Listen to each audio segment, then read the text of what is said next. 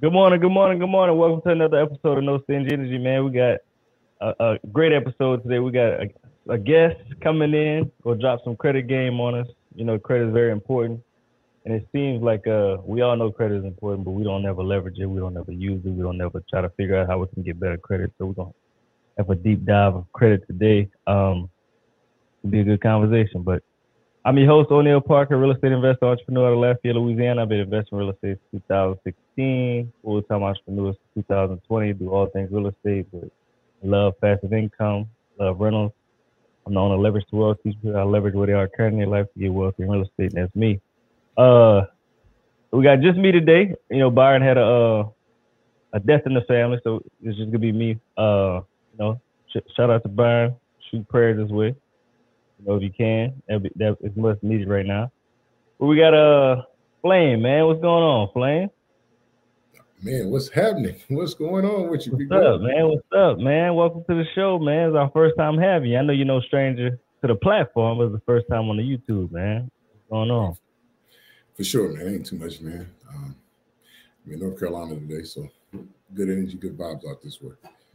Give us a little slight introduction, man. So some people don't know you, man. It's cool. For you guys that don't know me, my name is Flame Newton, and I kind of get into some logistics later. But Flame Newton, live out in Phoenix, Arizona. That's where I live at. That's where I reside at. But pretty much, I'm known as America's #1 credit educator.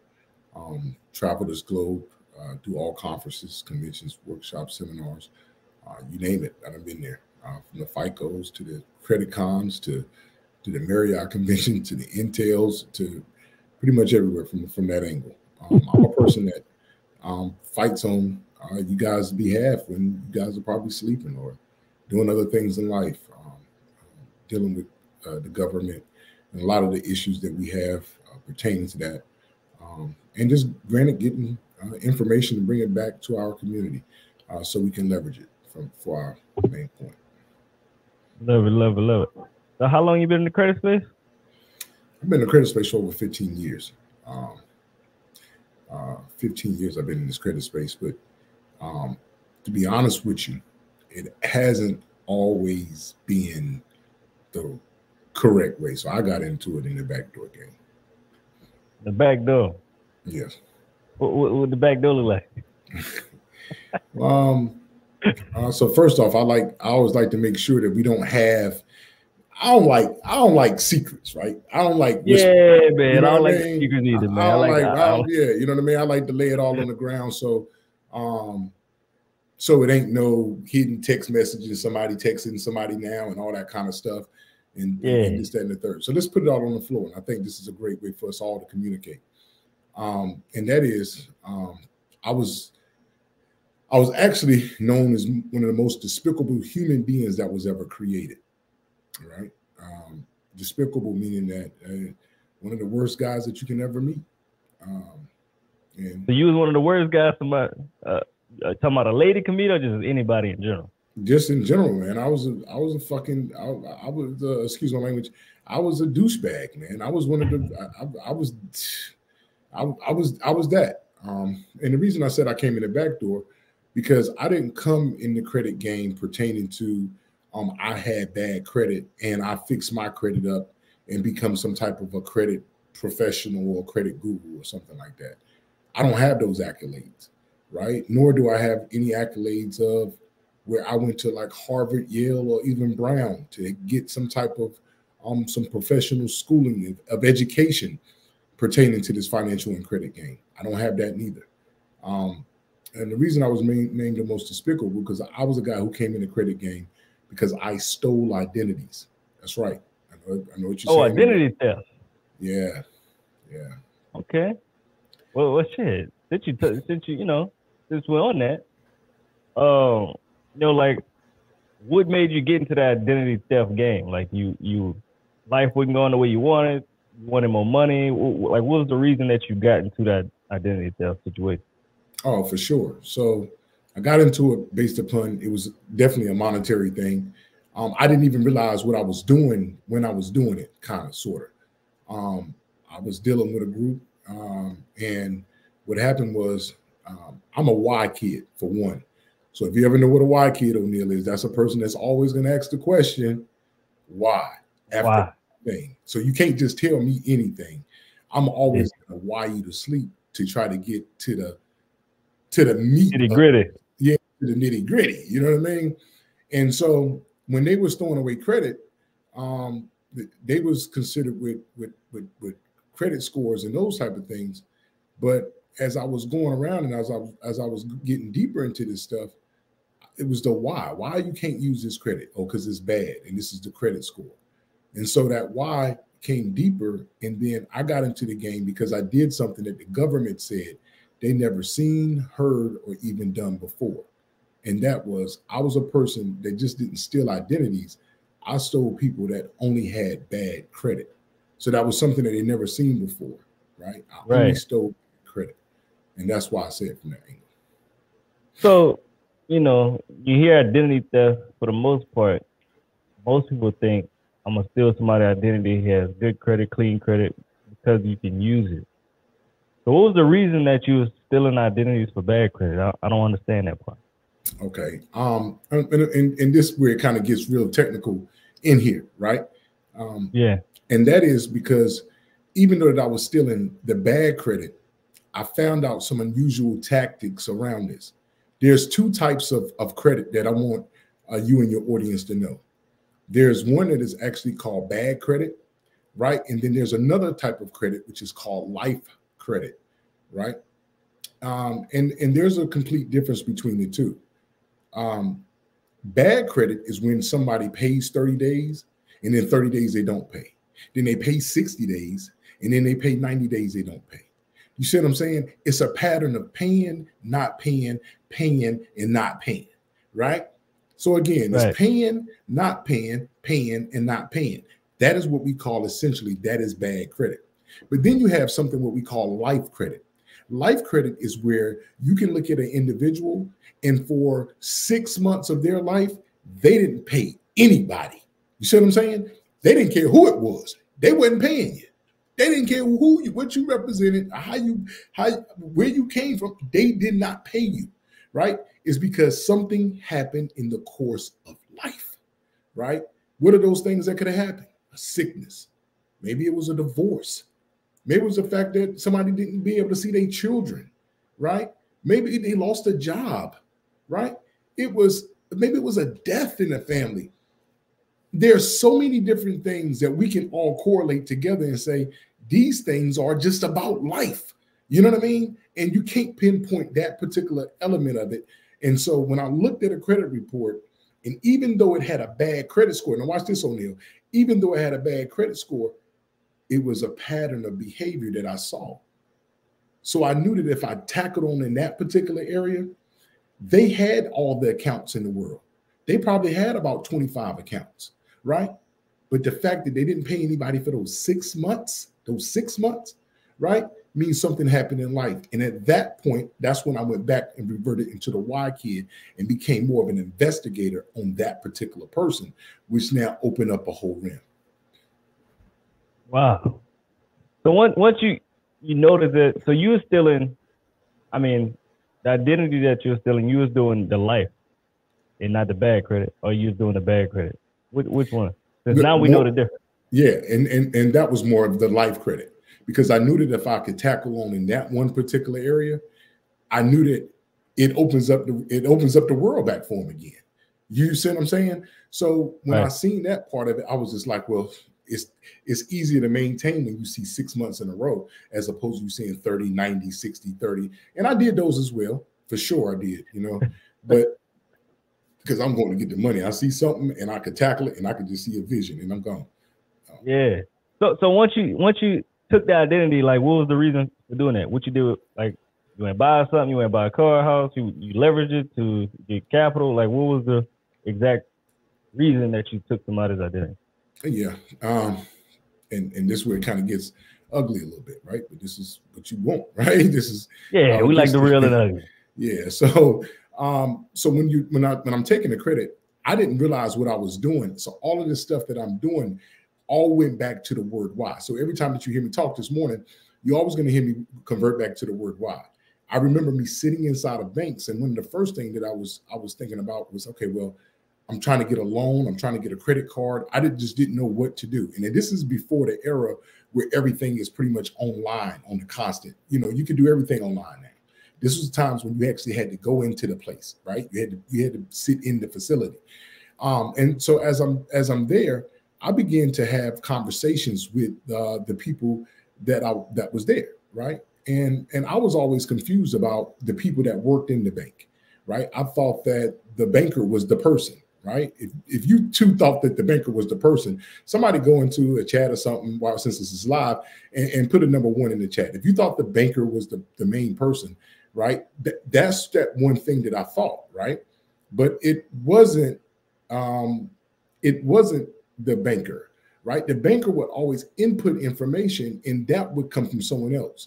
And that person was called an underwriter, right? And then I had to find out where the underwriters were. And so that was one of my tackle points. I had to find where they were at, and I had to go to these places where they were at. And I didn't know where they were at. So when I found out that, I called them one day and they said it was at a convention. And so I ended up going to a convention. And so all of these things comparable to that. And then that's what allowed me to get into it and getting and learning more about it. And then I was able to get the funding from that. And then I had to watch funding because the money is coming. 15,000, 10,000, 2,500, you name it, that was what was coming. So then from that point, then you start to do other things with it, whether it's one of the main things I did on it, which is crazy, was I did clubs, right? And I thought clubs was a way to wash the money and stuff like that. So, yeah. Hey, man, I'm going to say the situation you did, you know, at least you did it to make money. You know, a lot of people still, I did it to buy big houses and cars. Because I know somebody that's close to my family, he did the same thing, but he was buying cars and houses. Like, he would never miss a payment, so nobody ever knew that he stole somebody's identity. I don't know how he got caught up.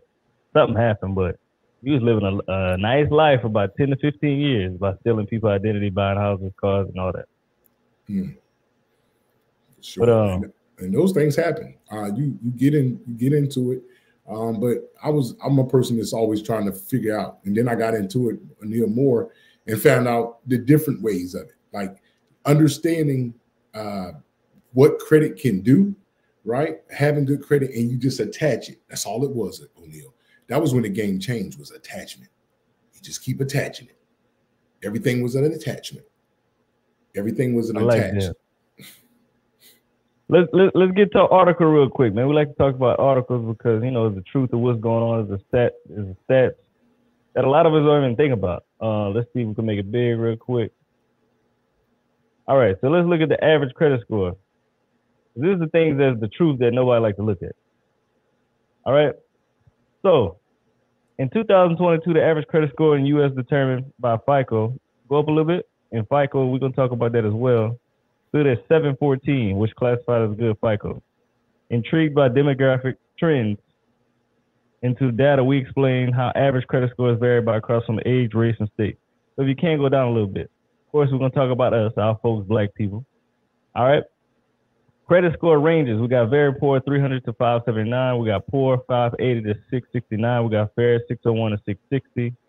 Good, 670 to 739. Very good, 740 to 799. Exceptional, 800 plus. Of course, we're going to break that down too, because just because these scores look good don't mean that it's really good. All right. Most Americans' credit scores fall into good and very good categories. Over 46% of Americans have credit scores 750 plus, while others, around 15%, have credit scores below 600. So let's go down. They say, so a lot of people credit score rose during COVID. Why you think that was, Flame? So let's get into debunk the myth, and I'm gonna come right back to it. And I think that's let's do it. Let's do it. And I'm sure you got a lot of talking points just from reading that just right there. Yeah. So here's the thing, right? So that was one of the things that I thought as well, right? So me coming into the game, I always thought that it was the credit score. I always thought it was the credit score. Credit score this. You thought it was the numbers. Yeah, I thought it was three numbers. That's all that matters. That's all that matters. But then I found out there's only three people that cares about the numbers. It's the media, the government, and the mall. Again, let me say that again. It's the media, the government, and the mall. Again, that is the media, the government, and the mall. Notice what I did not say. I did not say banks or did I say lenders. Why is that not as important? Because what I happen to know is more important for the things that are on the credit profile than it is the credit score. Again, it's more important for the things that are on a credit profile than a credit score. So what type of accounts does a person have, right? Who are those accounts with, right? How active are those accounts? How long have you had those accounts?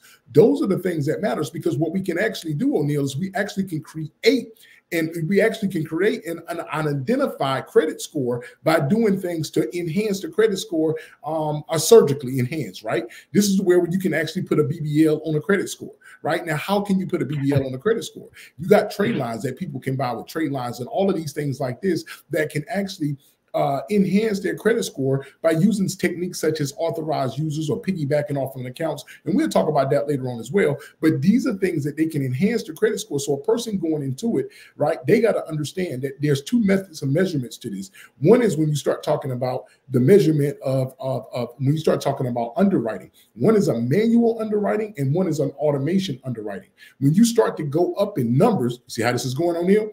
When you start to go up in numbers, when you go from that 5,000 to that 10,000 to that 50,000 to that 100,000, you get out of the automation and then you get into a manual. The manual underwriting only means that somebody's taking a look at it with their eyes. So they're not caring about a credit score. They're caring about the contents that's on the credit profile. And that's what really matters, the credit profile. Us as individuals not really knowing about credit, not really knowing, not even really having financial literacy, that's all we really care about is the credit score, the 800, the 750. But if your profile is terrible, that shit don't even matter. It don't, man. Hey, you couldn't even said it better, man. Man, listen, it don't matter.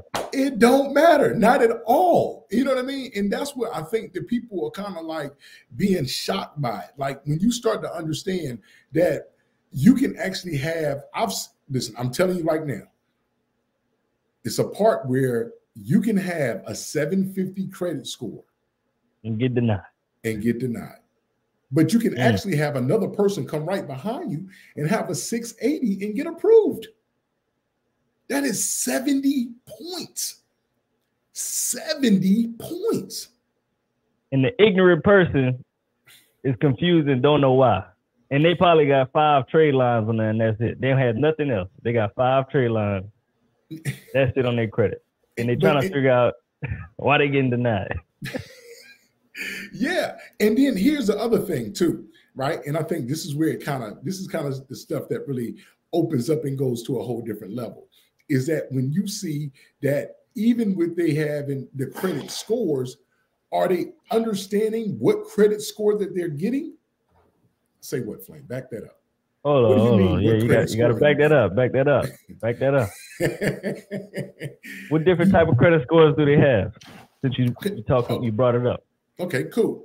I want you to understand that there's three different scores. There are 3 different types of credit scores, right? The first type of credit score, as I want you guys to understand, there's a company.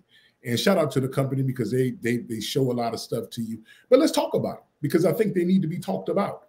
And that company is called Credit Karma, right? Which we all know about. If you guys heard of Credit Karma out there, man, go put a number 1 in the chat, man. Let me just let's see it. Since you're talking about Credit Karma, what type of credit scoring do they give us? It's called Vantage Credit, right? Yeah, Vantage Score. So Vantage Score, the way that they calculate their score and what does it mean, they have 6 different metrics that creates a Vantage Score, right? And when you do a Vantage Score, a lot of times that score can be confusing because there's another credit scoring which is called FICO. Fair Isaac, that's and you know, if I say anything like I'm biased towards FICO, because I am, right? So when it comes to FICO is used. Now watch this, O'Neal. I'm gonna give you something. I'm gonna drop a head honcho for you right now. FICO is used by 97% of all lending. Listen to what I'm saying. Lending institutions. 97% of all lending institutions use FICO.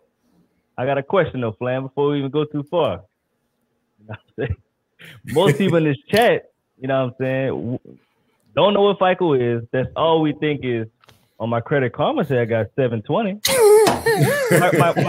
You know, they go to a bank. My Credit Karma say I'm 720. They go get a brand new car. They say, hey, do you know about what your credit is? My Credit Karma is 720.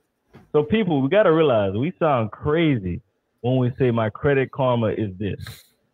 You know, when you going into a lending institution, a bank, a car dealership, you sound ignorant when you say my Credit Karma, or my Capital One said, my Chase app said my credit. Bro, nobody cares about that. Flame just said over 90% of lenders use FICO. 97. Nobody uses Credit Karma. Credit Karma is free for a reason. But this is what I want people to understand what they are. Credit Karma is posed as a credit, as some part of credit. What Credit Karma actually is. So let's understand. You remember I go back to the why part, right? Yeah, what Credit Karma is they are a marketing website. Mm-hmm. They're marketing, right? So how does a free credit site, now somebody asked this question for me. Watch this. Hold on. I see my man Mr. Ice in the building. Watch this. I get excited now.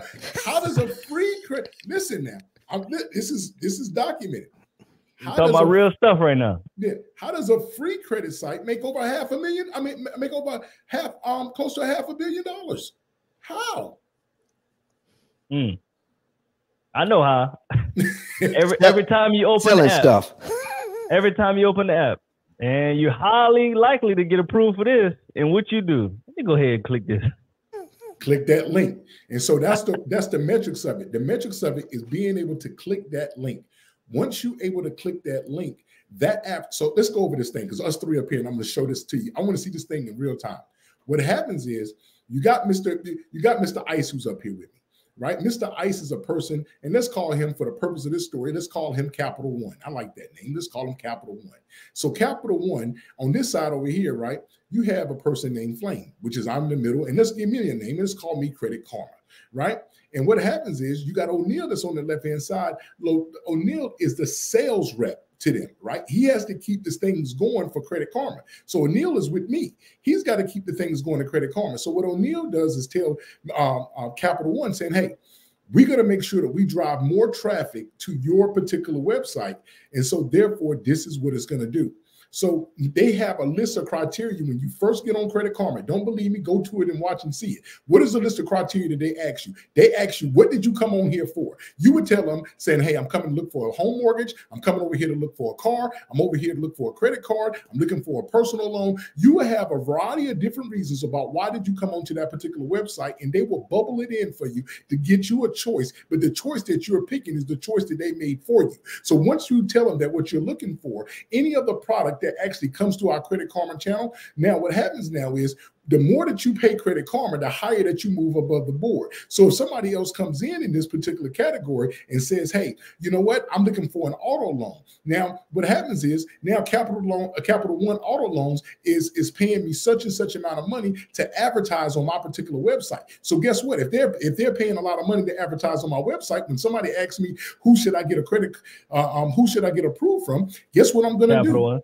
I'm going to tell you that you need to go to Capital One, because the more clicks that you get on Capital One, the more Capital One want to spend with me. The thing about it is that when you get over here with Capital One, the more times that people can apply for Capital One, the better chance that they get an approval, and the better chance of getting approval, which means more money that they can actually make. See how this works now? Hope somebody caught that. Woo. Yeah, that's a whole lot of game right there, and that's like the real thing that Credit Karma is doing. And if you don't really know that, you will fall into the trap every time, thinking you get approved for stuff, getting your credit pulled, getting your 3 to 5 points dropped, because Credit Karma is saying, hey, you 90% approval. You may get approved for this. You fill it out, and you get denied every time, and you trying to figure out why you're getting denied, why your credit keep dropping, why you got all these hard inquiries. And now you can't really get approved for the thing that you've been wanting because you got bamboozled. Oh, got bamboozled. You already know how that goes. You got bamboozled because you wasn't properly educated. You didn't take out the time to learn. You just got big-eyed, googly-eyed. If you see approval, you go ahead and put it in. Well, good morning, Don, man. What's up, man? We ain't even acknowledge you since you've been in. And what's going on? That's okay, man. That's all right. Listen, you got Flame in the room, you got you in the room, and I'm just sitting back, just for opportunity to talk about, because Flame can get you, he can get you the credit. He can tell you how to do what you need to have. He can break down for you your credit profile. He can tell you, what percentages you need to have here and have there. But I'm so glad that Flame called me once and said, Don, I'm coming to Alabama. How would you like to come? And this is when, hardly anybody knew me. And he says, how'd you like to be on the stage with me in Alabama? Because I'm going to be talking about credit. I said, yeah, I want to be there. Because not only do we need to talk about how to get it, we need to know how to use it properly. Right. And so, because that word leverage really means something. You want to put the least amount of effort into something to get the maximum amount of benefit. And I'm telling you, when it comes to credit, most of us pay exactly what the bank wants, and we don't know that we are in charge of how much interest we actually pay. Not the interest rate, the actual cost of borrowing money needs to be a part of all conversations when it comes to credit. And that's why I show up. I agree with that. And again, we don't know the interest cost. We barely know what the interest rate is. So we definitely got to get deeper into that. Before we even get that far, man, I want to break this down real quick. Let me see if I can pull it up real quick. Ruby, if you can pull up that article. There we go. Scroll down to the bottom again. We got to talk about us, man. We got to talk about us. Go down a little bit more. All right, go up a little bit. All right, boom. Credit by race. Oh, boy. In 2021, the highest score recorded by white communities was 727, followed by Hispanic communities, 667, Black communities at 627. We got Native Americans at 612. Again, there's another one, another statistic. Black people all the way at the bottom. But the Hispanics came in after us and then passed our ass up. Go ahead, Flair. Nah, I was just saying, right? So I want to stay right here because I was in Congress on this particular issue right here, right? And sometimes these numbers, they are there, but sometimes they're different. And let me explain why. This thing about our community, right?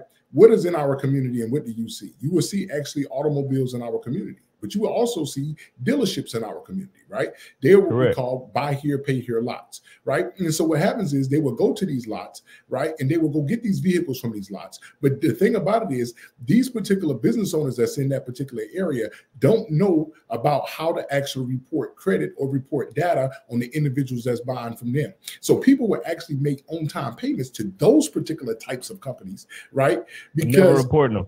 But they're never reporting them. So they're not getting reported data. But one thing they will report, though, watch this. They will report negative data. The moment that you don't pay is the moment that they will the moment that they will pay. And those are the type of things those are the type of things that I fight for when I'm in Congress, is because I'm saying to them, listen, a person should not have the opportunity to report anything negative if they don't have the same opportunity to report something positive. So those type of things.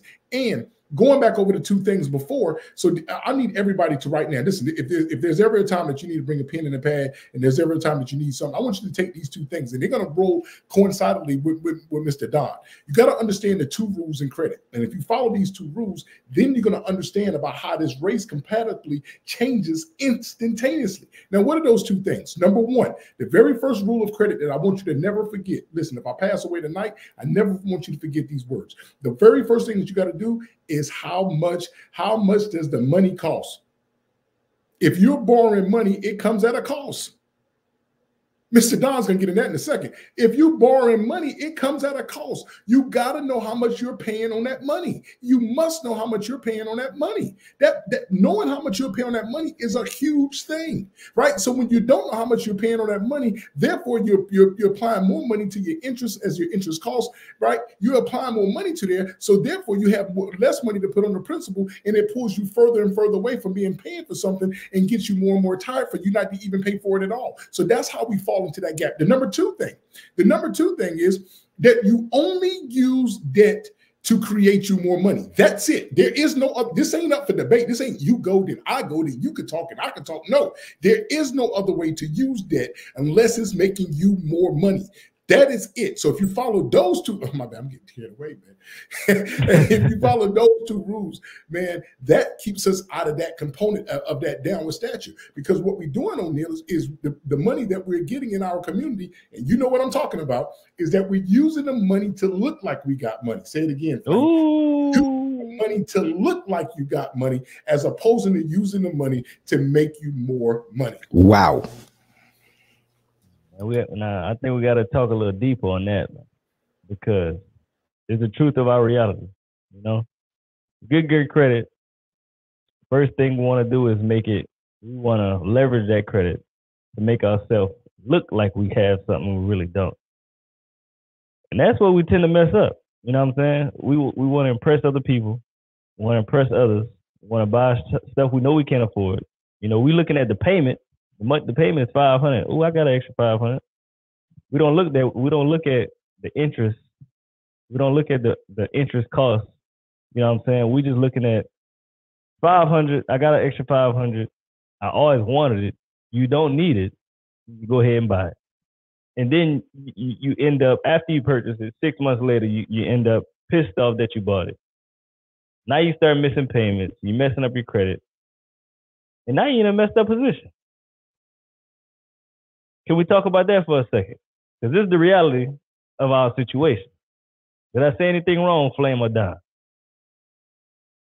Not at all. Not at all. Flame is in an expert position to talk about that, and to talk about how people use credit to buy. Now, this is a contradiction in terms, but you know how we use the term depreciating assets. How can it be an asset and depreciating at the same time? I don't know. So we may need to stop using that term. But taking credit to buy something that is actually not going to appreciate, and that's not good. And when you do buy something, you need to be able to manage how much you're paying for the money. You know, because when you borrow money, you're actually buying it. You're paying you're paying for that. And so now I'm buying something that is depreciating, plus I'm paying extra for it to get less valuable. I don't get it. Don't understand it.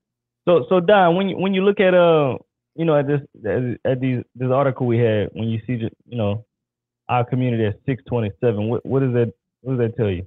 Or what feelings and what thoughts come to your mind? A lack of education. We need to be educated. And that's why we appreciate shows like this, so that we can bring to the forefront education on how lending actually works. You see, the thing is that we're talking about the amortized loan. All right. And the amortized loan has been in the United States since 1936.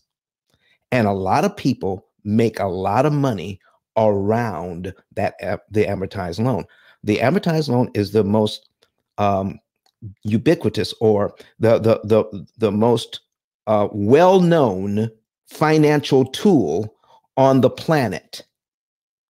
And we know absolutely the least about how it works. We're expected to use credit cards, car loans, student loans, mortgages, and what we have heard from the industry is how we should use those things. We're getting educated on these loans by the people who sell the loans.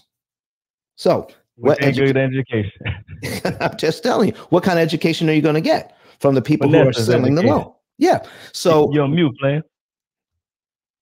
They're Nah, finessing you. I mean, I couldn't say it any, man, it's exactly that. It's just, you're looking for the people to educate you from the same people that's taken from you, right? And so therefore, that they're going to be able to control the education by the thoughts that they put inside of you, right? And so those are the things that we always are talking about, is saying, okay, well, hell, well, how about you understand about what we're going to do with this credit from the beginning, right? And I think the one thing that we've lacked overall, I think the one thing, and it's a one word, it's a 4-letter word, right? And that word is called plan. People wanting to go get the money, but they don't have a plan to what they're going to do with the money, right? And so when you start to lack that particular plan, I've heard somebody make a statement like this before, Mr. Don. They said, well, you know, a business can fail in the first 3 years. I said, that's a failure. I said, businesses, I said, you're supposed to be able to have a plan so you can manipulate, so you can find out where the holes at, so you can fix those holes along the way, right? So you shouldn't go in 2 and 3 years and find out that you're losing. And then where did they do that at, right? At that point, your business is turning into a hobby, right? And understand that when you're leveraging your credit, you got to be able to figure out, man, listen, I got to change my whole continued process of this, is saying that I got to make money off of this process, right? When you start to understand this, because I was telling O'Neal this earlier, Mr. Don, I was like, it's called an attachment. You got to be able to attach these things to it in order to go to that next level with it. Attaching that credit is a big thing. Attaching that credit to a big thing. You want to get a mortgage, you got to attach your personal credit. You over here want to start a business, you attach your personal credit. Everything attaches with your personal credit. So if you understand about the value that it holds by having good personal credit, it definitely will take a person to the next level with it, for sure. It takes Flame to talk about this, ladies and gentlemen. When we're talking about getting educated on banks and bank products and lending and borrowing, that term banker, okay? That term banker. Do you know that people at banks absolutely do not know how loans actually work? And they can't give you good advice because they're not trained on how a loan actually works. The people who own the bank, the people who own the institution, know it backwards and forwards, but they're not teaching their employees. What they teach bankers is how to sell products. Am I lying, Flame? No, that's exactly it. From the top to the bottom. That's why I was saying that in the positions, like you understand about that, all those things at the bank. See, O'Neal, let's pause for just a second, and I'm going to share. Pause it. Let's break it down. Okay. When you go inside of a Quick Trip, right? So you know Quick Trip, right? When you walk inside that Quick Trip, that gas station, that convenience store, that 7-Eleven, what do you see inside of that store? You can buy yourself a Pepsi. You can buy yourself a Coke. You can buy you some water. You can buy some chips, some candy.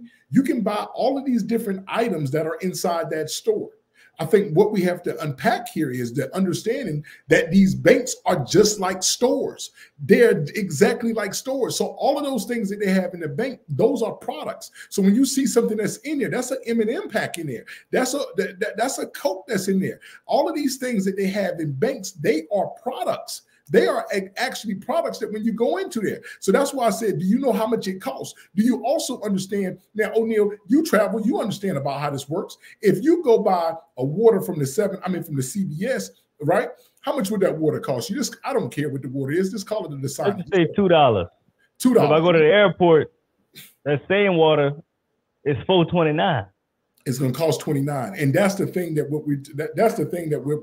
harping on, and those are the things that we want people to know about. Is that money comes at a different price, no matter at different elements and at different stages in it, right? But when we know how much that money costs, it changes everything from us, and that's what we own. We want to make sure that we're controlling the cost of the product, right? When we control the price of the product, it changes the direction in which we in, and so now you understand this type of stuff. So now your mindset, it changes from that component. It starts to change. That's what we own. We're trying to change the mindset of it, because now when you look at something, you're like, okay, I bought a car and you bought a car. O'Neal, we bought the same car, work at the same job, got the same family. Why at the end of the, and Mr. Don, I need you to come in here with me. Why at the end of the loan did I pay, it's a $30,000 car, same color, same everything. It's a $30,000 car. We both had 60 months on it.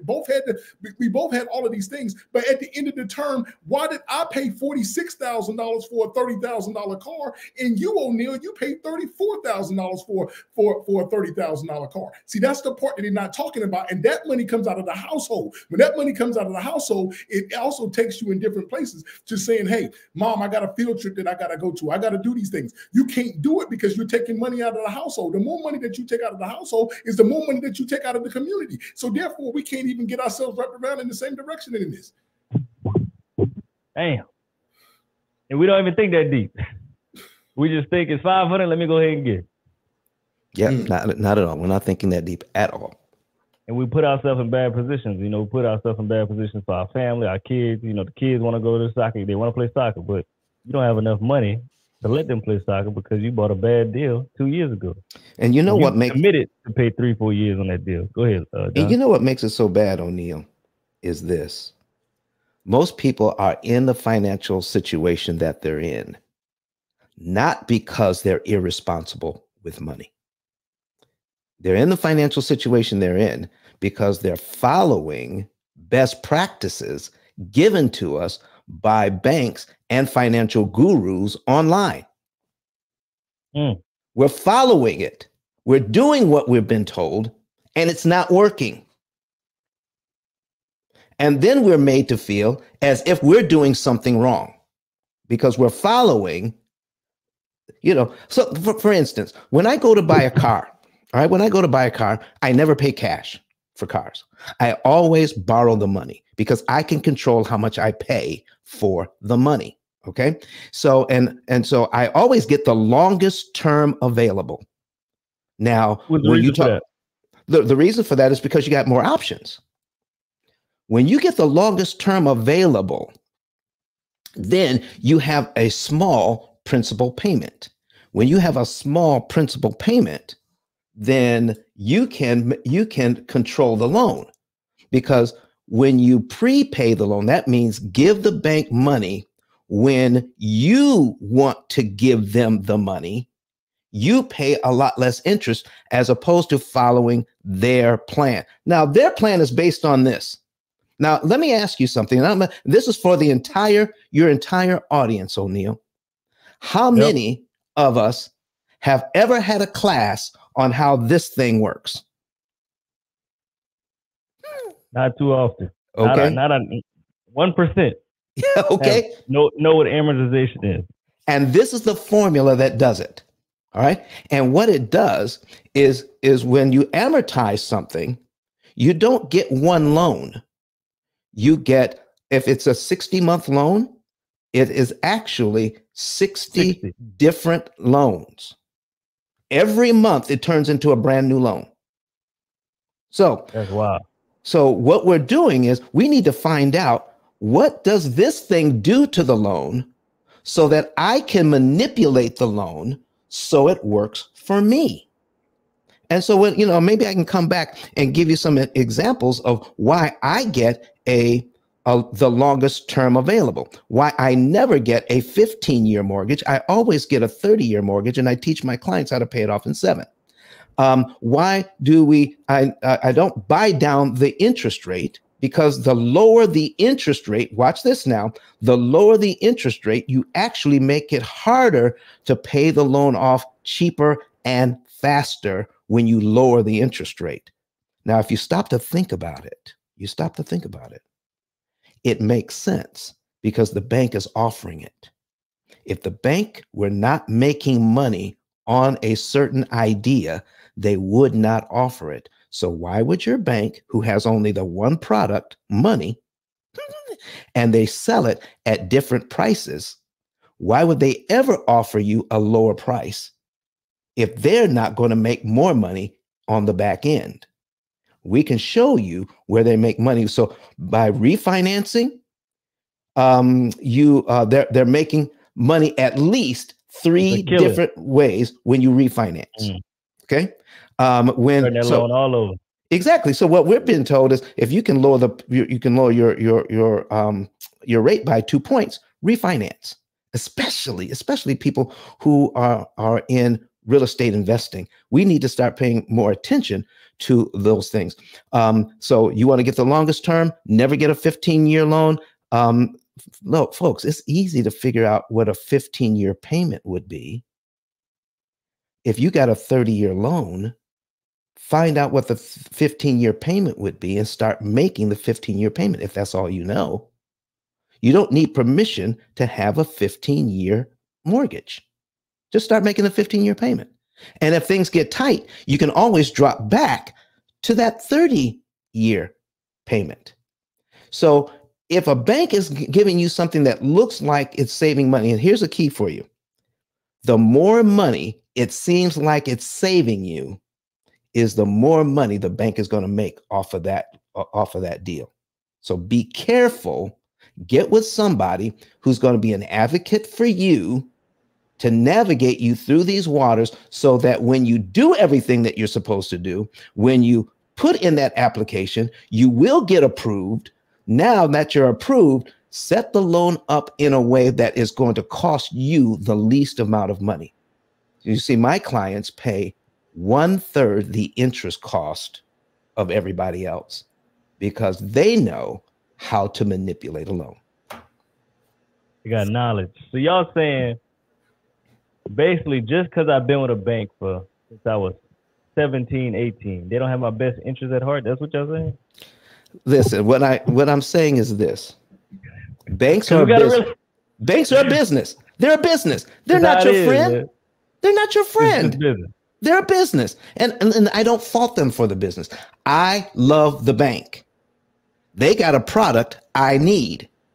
I just know how to pay them pennies on the dollar for the use of it. Because listen, we know how to take a page out of somebody else's book. Flame, you've got a couple of books. I got a book. And so we know that success leaves footprints. So we're always trying to learn from somebody else that's done better. So here's what I'm saying. The biggest borrower in town is your bank. So borrowing money must be okay. All right. They borrow our money. They make big money with that money. And then they pay us pennies on the dollar for the use of our money. Why can't we do the same thing? Ooh. So the reason I brought that up is because, I know y'all hear it. I hear it all the time. I've been with this bank for 20, 30 years. You think they're gonna help me out on a real estate loan? You think they're gonna help me out on a car loan? You think they're gonna help me out with a regular loan? Man, them people don't care about you, man. You're an opportunity. You're a number. And if you're not going in there educated, they'll mess you over every time because you don't know exactly what you're doing. You just want the money so bad. You don't care about doing the extra research. You don't care about asking certain questions. They say you approve, you cool with it. But at the end of the day, that loan is probably hurting you more than it is helping. But watch this, though, O'Neal. Let's get into it, baby.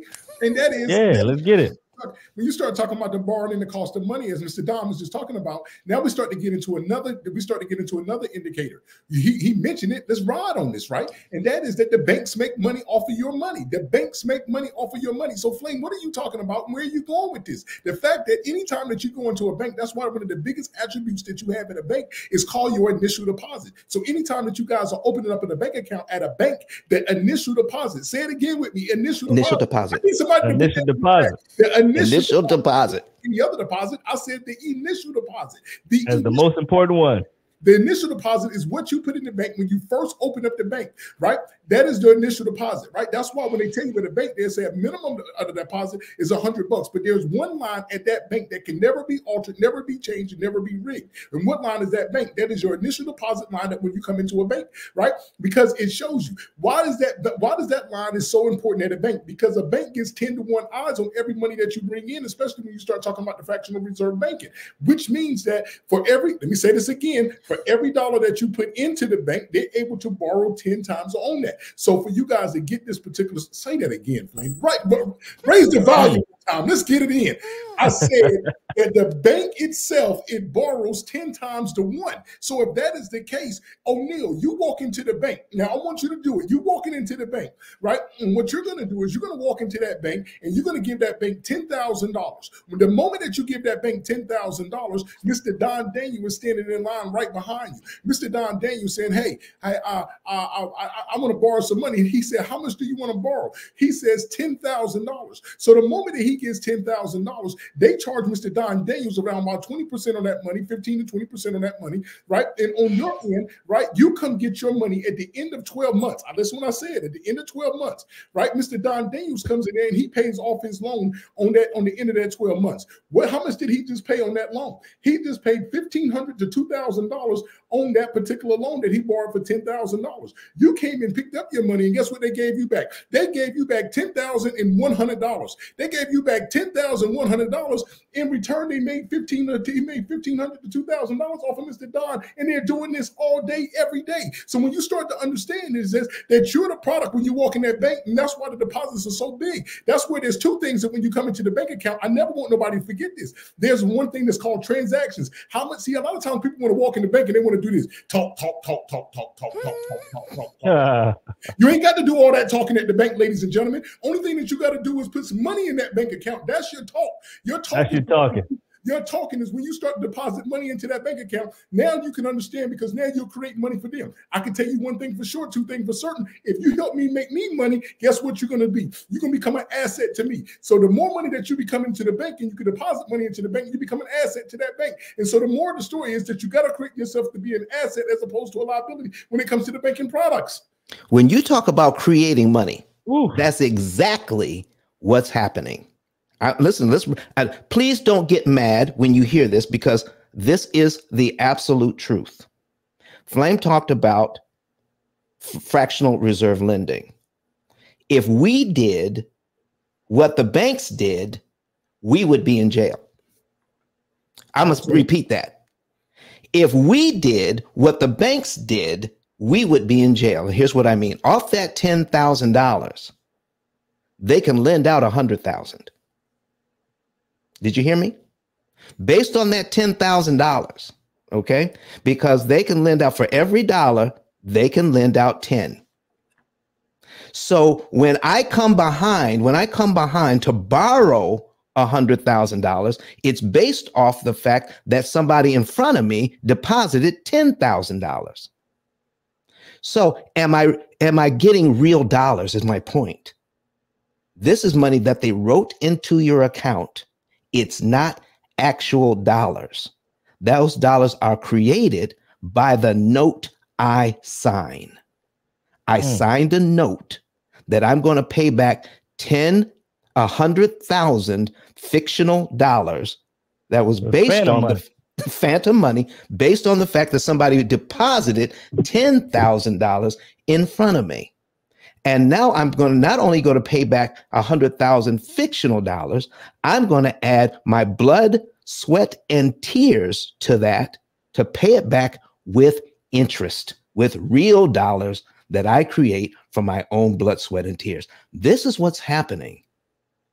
So we need to learn what's really going on and what part we play in the whole process. So we the product at the end of the day. We're the natural resource that's being mined, like a gold mine, like a copper mine, like a diamond mine. We the gold we fool's gold. Let me say it like that. We fool's gold. Yeah, just like that. That's what's happening. If y'all enjoying today's conversation, today's content, man, hit the like button, man. Put some flame in the chat, because this is going crazy, man. I'm having a good time. I'm learning all kind of stuff. Make sure y'all hit the flames, put the flame in the chat, hit the like button, share it out with a friend. This is a great conversation, man. So Ruby, if you can, go back to the article real quick. The other one, if you don't mind. Let me see. There we go. Credits go by age. So this is important, man. It's important. So let's look at it real quick. So this is from experience.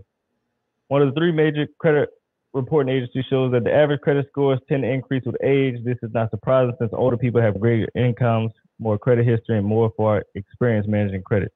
So Gen Z, 18 to 24, average credit score is 679. Millennials, 25 to 40 is 687. You got Generation X, 41 to 56. Credit score is 706. Of course, the baby boomers, 57 to 75, 742. Then we got the silent generation at 760. So my question to you, Flame, and Don, you could tune in as well. You know, for the Gen Zs and the millennials, what's your advice or what should they be doing? So instead of having our credit in the low sixes, how can we be in the higher sevens at that early age? Because that's important. Yeah. So let's first understand, we understand about the credit system and about some of those things, but let's get into it, right? So one of the first attributes is just like how you come over here now and we getting information pertaining to this. We also got to go to the next level, right? And that is understanding that this money comes at a cost. Not only does it comes at a cost, we got to make sure that when we start to, as they start to go up in the ladder, right, they understand what type of credit that they actually getting. Sometimes these folks are getting meaningless credits, man, meaningless credits. They get meaningless credits, right? They're running around here with a Kohl's credit card. You're running around here with a Victoria's Secret credit card. Those are meaningless credit cards. What we're saying is, I'm saying, hey, what we got to understand is we got to understand the value of what stuff is. So when I'm saying the value, what credit card should you have and where should you be at, right? One is that you got to understand about the categories that this stuff is in. American Express and Chase, they the big dogs on the block. You got to also understand about your Power 8 banks, right? Your Power 8 banks, right? What are your Power 8 banks? Do you even know them, right? Do you even know them, right? Those are your Chase, your Wells Fargo, your Bank of America, your Citi, your Capital One, your U.S. Bank, your Truist and PNCs. Those are your big dog banks on the block, right? We was looking up last night. Shout out to Bro was in the building. Listen, we was looking up last night, and one of the things is I was explaining to them. I was like, listen, there's over 70,000 different branches in America, right? Out of 70,000 different branches in America, there's over 4,000 different banks in America. Out of the 4,000 different banks in America, did you actually know that Chase has over 4,000 branches? So why you don't have a bank with Chase? I don't understand this. You can understand that they're the big dog on the block. So when we start to get into those comparison attributes, when we start to do these things, we got to understand the categories and the stepping stones in which the measurements are. What are you getting with your credit, right? What are you getting? What are you purchasing with your credit? Are you when I see those Victoria's Secret credit cards, or if I see those Kohl credit cards or anything of that nature, right? Those are what you call consumer spending habits, right? Those are not used. I can't go get something, make some money off of it, and Victoria's Secret's going to give me some money off of it. It's not going to happen. Like, you understand about your reward points, about understanding about your flight. You understand about all of these different categories that you're in, but now you're able to maximize off of it, right? Now you're able to take your credit and now you're able to monetize off of it. That's why I said it's the two rules. Number one, how much does that credit cost you? And always use that credit to make you more money. And the way that they're going to be able to up their credit score in that particular category is that they got to face issues which surround them from the beginning. Again, say that again. What we're known to do now is that when we have an issue, people try to run from that issue. What are some of those issues? Some of those issues may be a late payment, maybe a charge off, and you don't want to confront that issue until you need that issue. You know how many times people come in, O'Neal, and start talking about how when they want to fix their credit, when they want to come fix their credit, when they're trying to go buy a car, when they're trying to go buy a home. These are things that we should be on top of from the beginning instead of sitting around and waiting and stuff like that. So we attack the issues that come at us first. Then after we attack those issues that come at us, now we start to bring those to the forefront, and now we start to maximize it for our use so we can make more money off of it. I love it. I love it. So Flame, what would your advice be to the young people? Would it be open Chase accounts and focus on the big banks, getting credit with them rather than the Victoria's Secrets, the Cons, the Best Buys? No, the very first thing that I'm telling somebody before they get any genre, and I start right here. And ladies and gentlemen, I want you to hear the words that come out of my mouth. And I need you to put this money inside. I need you to put this word inside of the chat. The number one thing that they got to do, O'Neal, is making sure that they can make some money. Money is the number one thing in this category. How do you make money? You got to have a consistent flow of money. What does that consistent flow of money talk about? Do you got a job? First of all, we're not going to discredit the job. Shout out to all my jobs. Matter of fact, if you got a 9-to-5 in here right now, put the numbers 9-5 in the chat right now. If you got a job, shout out to the folks that's getting up off of their ass and going to get a job. A job is very important. A job, right? Do you have a job? Do you have a business that's making money? How are you bringing money in? Do you say that you don't have a job? Do you got unemployment? If you don't have unemployment, what do you get? Alimony. How are you bringing money in? You got to bring money in one of four categories: daily, weekly, bi-weekly, or either monthly. In one of them 4 categories, you got to be bringing some money in, because don't none of this credit stuff work. Don't none of this fixing this credit stuff work. Nothing starts unless you actually have some monetary coming in. Now, once you have that monetary coming in, now what we got to understand is next is what we got to do now is we're going to clean up the credit from that attribute, right? And then we're going to make sure that we're utilizing the people that are around us. It was you that said this, O'Neal. I can't make this up. We were talking about the older generation, the 76 years old and up. We talked about the 55 years and on and up. That's our parents and grandparents, right? They've already established good credit, right? They've already been there, because you can see the disparity between the scores between the younger and the older. So guess what you can actually able to do? This system entitles you that you can actually do a thing called piggybacking or becoming an authorized user onto their accounts. So therefore, what I would do is I would attach myself to an older generation, putting myself on one of those credit accounts. Now, at this point, I can enhance my score, which I did. I surgically enhanced it from that Mater, but then that allows me to have a stronger courage of going into a chase and being able to get approved, because they already dealt with somebody that's in your family that's already got a chase card. Now they can see that maybe it's the birds of the feather that can rock together. Maybe the son and the father are just the same with great credit, and so they will want to allow you. But when they want to see the say first is that the parent said, hey, you can use the credit, so they would attach themselves to you. So those are the things that we got to do. We're going to go into it first by adding things onto the credit. Then we're going to go over to there so we can go get these products that they have at these banks. Jeez. So number one, man, you got to focus on the money, man. You got to get some income coming in. Oh, income is not far, man. You got to have some income coming in, because none of this stuff works. Ladies and gentlemen, I know you heard that story about it. You don't got to have money to make money. You ain't got to have money to make money. There's a word that I can't say on here, and it starts with the letter bull. I said the letter bull, right? And then you can figure out what the rest of it is. Listen, credit is not for people who don't have money. Credit is for people that don't need it. It's for people who have assets. If you can't pay it back, don't borrow it. Period. End of story. Man, I'm not gonna lie, bro. You dropping a lot of heat, man. I hope they're paying attention. Hope they're paying attention. But let's look at this real quick. I know you mentioned earlier.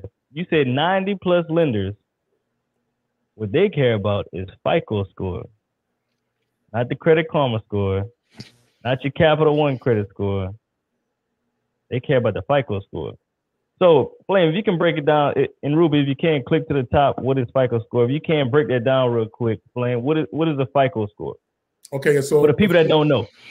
Yeah, so first off, let's understand what FICO is. FICO is a Fair Isaac Corporation, right? And when it comes to FICO, FICO is a predictability company. Let me say that again.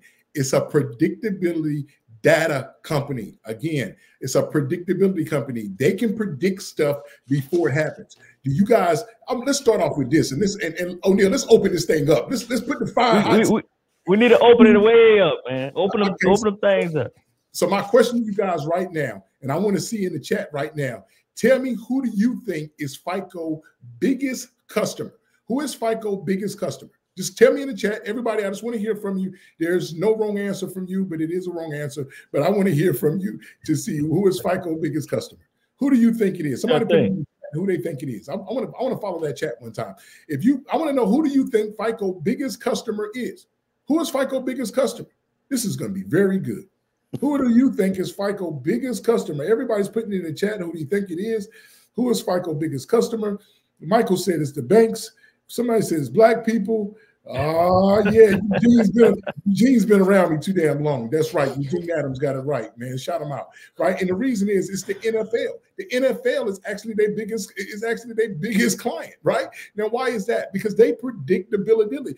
They do the predictability. Who does the NFL pay out? They pay out to millionaires. Think about what I'm saying. They got a whole roster of people, of millionaires, that they keep paying out over and over and over again. So therefore, they want to make sure that they create and help their biggest investment to these things, right? When you see the stadiums that's being filled in, you start to understand about how do those people get into the stadiums. So FICO is a predictability company. It's a 3-digit score with it goes from 300 to 850, which means there's 550 points in between. So if it's 550 points in between, right, what are those 550 points, and how do you guys correlate those 550 points to get to where you're trying to go to, right? So the very first thing is that I want you guys to, my bad, talk to me.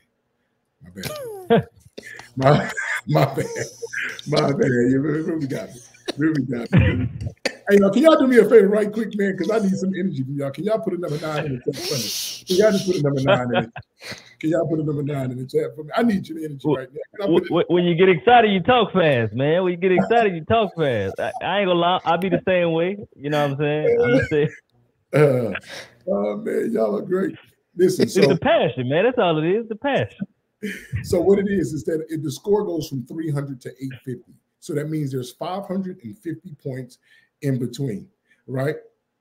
So if there's 550 points in between, let's figure out where those 550 points are coming from, right? And so once these are the type of things that when I got into the why kid scenario, I had to figure it out. So the very first thing that I want you guys to know, because if you taking this information that I'm about to give you right now, this is the cheat code. You want a cheat code? You're gonna get it, right? The cheat code is think like a lender. Again, that's called think like a lender. I need somebody to write that in the chat. Think like a lender. You have to think like a lender. Think like a lender. I'm gonna say that again. Think like a lender. Okay, again, that is called think like a lender. So how does the lender think? The very first thing that you want to do just before anything is that you got to understand, how do they get paid? They get paid off of lending out money and people paying them back the borrowed money that they lend out. So guess what the number one thing for you should be, right? That the number one criteria for this is making sure that you pay your bills on time. Making sure you pay your bills on time is 35% of your score, which is 192.5 points, which on there, you go back to that chart if you want to, right? It's 192.5 points, right? So when you understand that component, right, that is 192.5 points of it, right? That's paying your bills on time. The number two thing, right, is how much of that debt is owed back versus how much of you borrowed. Right, that's called your debt to credit ratio. Your debt to credit ratio. Your debt to credit ratio is 30% of your score, and that's roughly 165 points. That's roughly 165 points.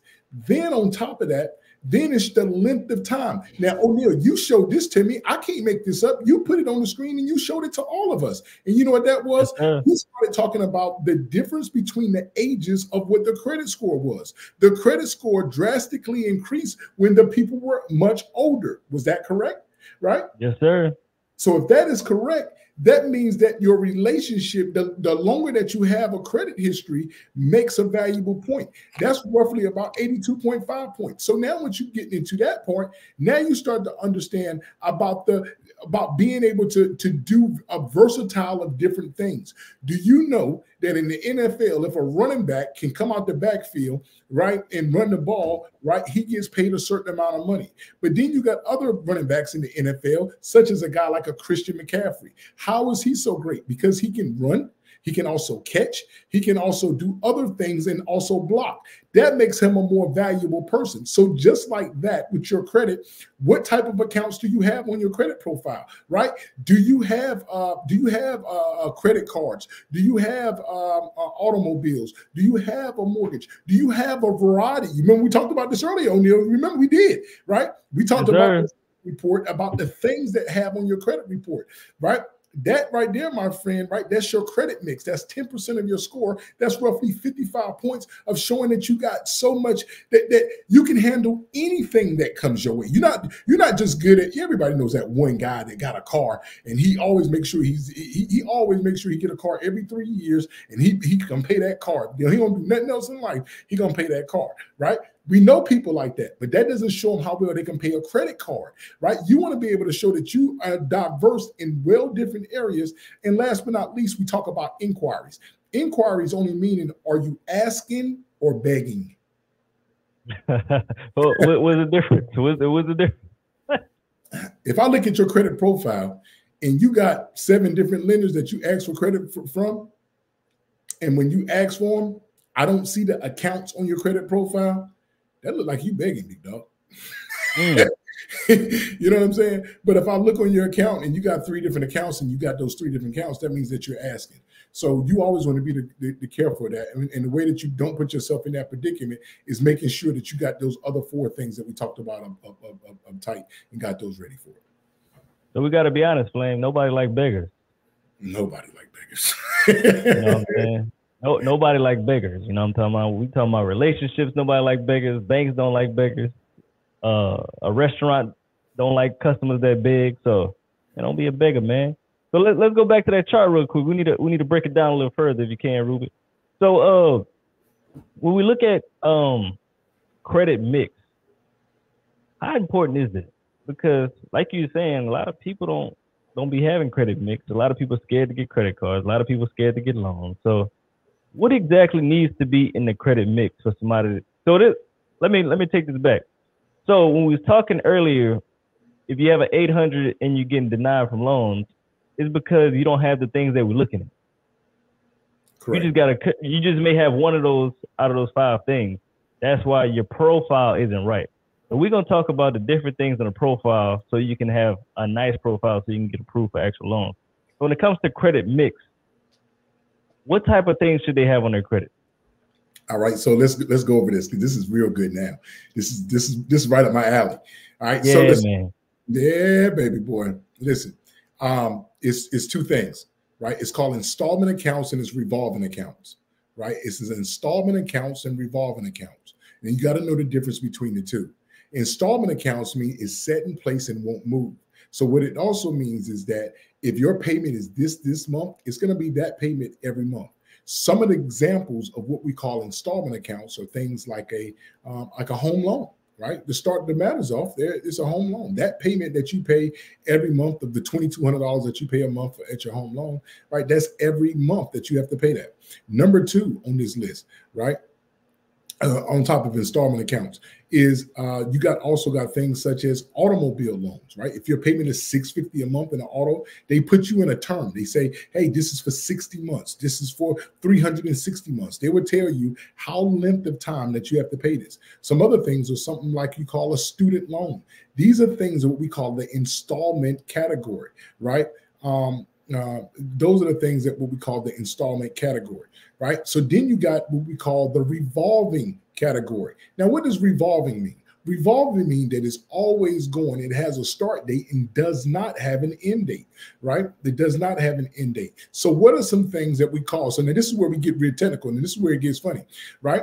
What are some things that we call revolving? There are 6 different types of revolving. Ladies and gentlemen, I want you to pay very close attention here. The stuff that I'm getting ready to inform you about is not found on the internet. It only comes out of Flame Newton's mouth, and it only came from me doing their private conversations when I'm dealing with bankers at conferences and conventions. So this information was paid for that I'm giving to you for free. Had to make sure. Yeah, put it in the chat. When he put it out there, put it in the chat so everybody can see it, you know. If you take credit cards, we'll put credit cards in the chat. Let everybody, follow along so we can get this game. Go ahead. That's right. So it's 6 different types. The one is called credit cards. You guys probably know them. It has a Visa MasterCard logo that sits in the bottom right-hand corner, right? Then the thing about this credit card is that the name of the bank that's on this credit card, if you flip it to the back of the card, it'll also have the name of the bank that's on the card, right? That's what makes that a particular credit card on that end, right? Number 2, number 2 is you can have a what we call a co-branded card. A co-branded card may have the name on the front of the card, but on the back of the card, it will have a different name. And on the right-hand corner of the card, that card will have a Visa MasterCard logo with the store name on top. So give me an example of one is the Best Buy card, right? That Best Buy card may have a city logo on it, right? So there's Best Buy and City, which makes it a co-branded card. There's a third card. That third card is called a store card. A store card, which means the only name on that card would be the name of that store, right? And it does not have a Visa MasterCard logo. Notice that if you go to Walmart, Target, or even Best Buy, you will see that they have a store card and they have a co-branded card, right? That's what makes them in that particular category. So right there, you got 3. Number 4 is what you have, a charge card. A charge card is a different type of card as well. This card says that I pay my bills on time each and every month because a charge card, you must pay your bills in full or there's a hefty penalty to be involved in. Number 5, the number 5 thing is called a medical card. These things where you can use to enhance body figure of fragments, right? Where one day you can, if you're looking, you can enhance other body fat, other body procedures, right? Or you can take away other body functions, right? Or you can get that BBL. Or you can use it for health benefits, or you can use it to get you some pharmaceuticals or things of that nature, right? That is what we call a health card, right? And then the last one, not the least, this one comes in a variety of different categories, but it's the last one, and that is called a line of credit. And a line of credit can be distributed to you from business or personal. And that card and that line of credit, you can either have a personal line of credit, a business line of credit, or one that you guys probably heard about. It's called a home equity line of credit, which Mr. Don Daniel knows all about. This is where they keep trying to get you in that trick bag again. Well, those are the things. So understanding that when you have a credit mix, you want to make sure that you can show all of these different varieties are shown on your credit profile, so you can now have an enhanced figure of a credit mix, especially from different lenders. And as we talked about before, is dealing with the Power 8 banks. So quick question, so we can break it down even more. You know, when we're talking about credit cards, what's one credit card you think everybody should have? Just regular credit cards. Now, I'm torn between two, right? And let's hear it. We want to hear both of them. I got my pick for one, but they both are 1A, 1B, and nobody's wrong about which direction it is. Credit card comes in 3 categories, all right? And we're gonna go over the first category, and I'm gonna give you the other 2. The first category is what we call Chase and Amex. They twins, man. I'm telling you, they just twins. Chase and Amex is number 1. That's the first category, right? I didn't say Chase, Amex, and no, I didn't. I said Chase and Amex. That's it. That's it. They sit above the best. They the head honcho. They the big dog. They the LeBron James and the Steph Currys of the game, right? They the Giannis. They the Jokers. They the head honcho, right, of this game, right? Then you got the other category, which is called subprime lending. These are the things that when you start talking about Credit One accounts, First Premier, these are terrible, actually horrible. I don't know if I can use the word horrible. My granny gave me a word for it, but I can't use it on this air. But they are terrible, right? And those are called subprime lending. And if you want to know if you fall in the subprime lending category, if you applied for 10 places and they all told you no, but this one said, yeah, we got you today, right? And you got to pay a $200 entry-level fee to get in the club, and you did all this, you got to pay $50 application fee and $25 this, and then they say you can deposit $200 and get you a $200 secured card today. If they give you all of that, chances are you got bad credit, right? And you don't want that card. And then the third category is which I call everything else. Everything else. Any other card after that, there's everything else. So just know those 3 categories. So everybody here should have a Chase and an Amex. It's not both. All right. So let's go to the next one. Co-branded card. What's some co-branded cards you think people should be getting? Well, co-branded cards are cards of a person liking of what they do on a regular. So you have to take an evaluation with yourself. So for example, O'Neal, you may be a person that frequently shops at places like a Home Depot, right? Or you may go to a Floor & Decor if you're in that particular realm of work, right? And so therefore you want to be able to, you get a co-branded card. But now the thing about these co-branded cards is that when it comes to this particular category, you got to understand that you may get a discount for the very first time. They come around real heavy at Christmas time. Now, what is the real heavy part about that what you can understand is that around Christmas time, they will come out real heavy and they'll say stuff to you like, if you apply for this credit card today, right, you would get 15% off of your total purchase, right? So you got to be very wary. And if you do have a co-branded, you only want to have like 1 or 2 of those, and they got to be at a place that you frequently a lot, right? So those, I don't never want to say one particular place. It's where you most frequent most at. Gotcha. And most co-branded cards is partnered with like Synchrony Bank, Citibank. Best Buy is partnered with Citibank. So, you know, you can figure out who they partner with on the back of the card, or you can just ask them or look at the application. All right. Sure. I'm sure you wouldn't recommend a store card, but we just going over all the different types of revolving credit. So we're not gonna recommend store cards, charge cards. That's kind of like a gold card, platinum card, right? Correct. American Express, does them, Diners Club. You got a particular element of those for sure. Okay, and then medical cards, that's like Care Credit. I don't know what other ones they have. It's like 3 different ones. Care Credit is one of the main ones that everybody uses from Synchrony. So even though it seems like it's a co-branded card, it's actually it's actually fit in the medical facility it's also fit in the medical facility. All right, and then lines of credit, they can just go to what? All right, since we're talking about lines of credit, what do you think is the best banks to get a line of credit with? We talking about big regional bank. We talking about big banks, Chase, Wells Fargo, regional banks. You know, they may be in your state, the next state over. Or you think the small banks, credit unions, and the community banks? Which one is the best one to get a line of credit for? If we're going personal. That's a good question. For one is that we got to figure out what the plan is, because I don't send nobody to no bank unless we got a plan, especially when you start getting a line of credit, because people see money and then they start to use money unconditionally from that attribute. So what we got to do is we got to have that plan. That plan is saying, okay, are you starting a business, right? And then where are you starting a business at? Because I could send you to a Chase Bank to get a line of credit, right? And this is where you can pick up a loan of, say, $500,000, you know, in that particular category, right? Or you can be in a particular place where locally in your community, this is a way that you can go to a regional bank or somebody that's locally, and you can do this thing called partnership. It's this thing I like to call, it's called NCRC, right? Which is called, number 1, you have to network. Number 2, you have to communicate. 3, you're gonna be able to establish a relationship, and then 4, you're gonna be able to collab. So if you have a different project, so for you, a lot of real estate investors that's out there, a lot of regional banks may be more receptive to you, or more local banks, because here you are going to say you're going to do a strip mall that's locally, that's in your area. Now watch this, O'Neal. If you're doing a strip mall that's locally in your area, now if you notice that on all projects that you see, at the top of it, they have a sign, and that sign will let you know about what's going on at that project. And so if there's a bank, and this is for the purpose of the story, let's give a bank a name. I don't know. Let's call a bank called Premier America Bank, right?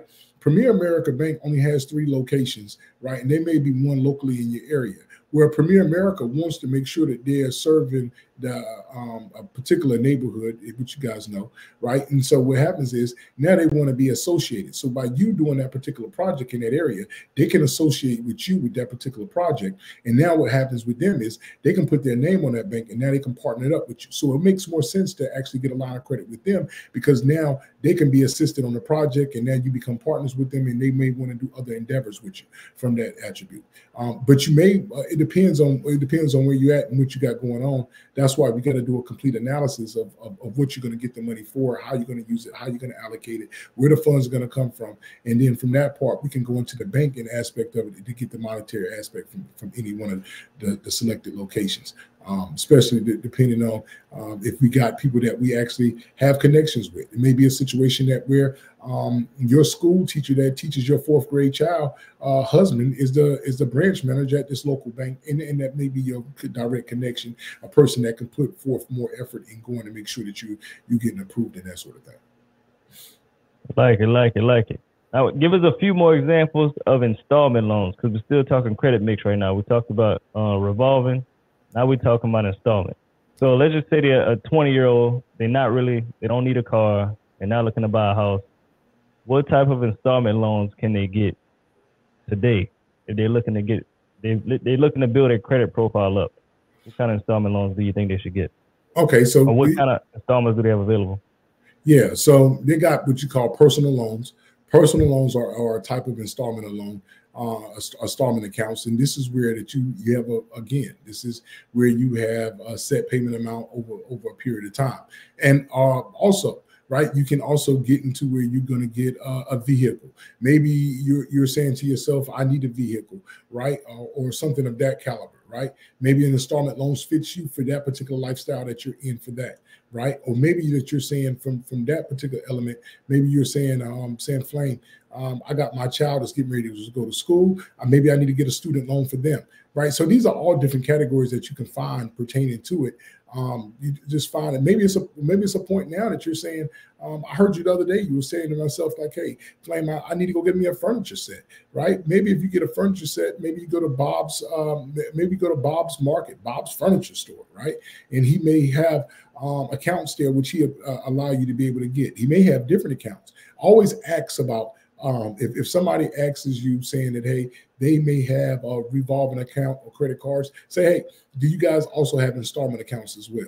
Right? Ask them, because you never know what they may have off the offer. And when you can find out what they can offer, now it takes you into a different light, because now you can get other products from them as well and strengthen up your portfolio. Love it, love it. What's your thoughts about CDs, certificate of deposit? It's an investment with low.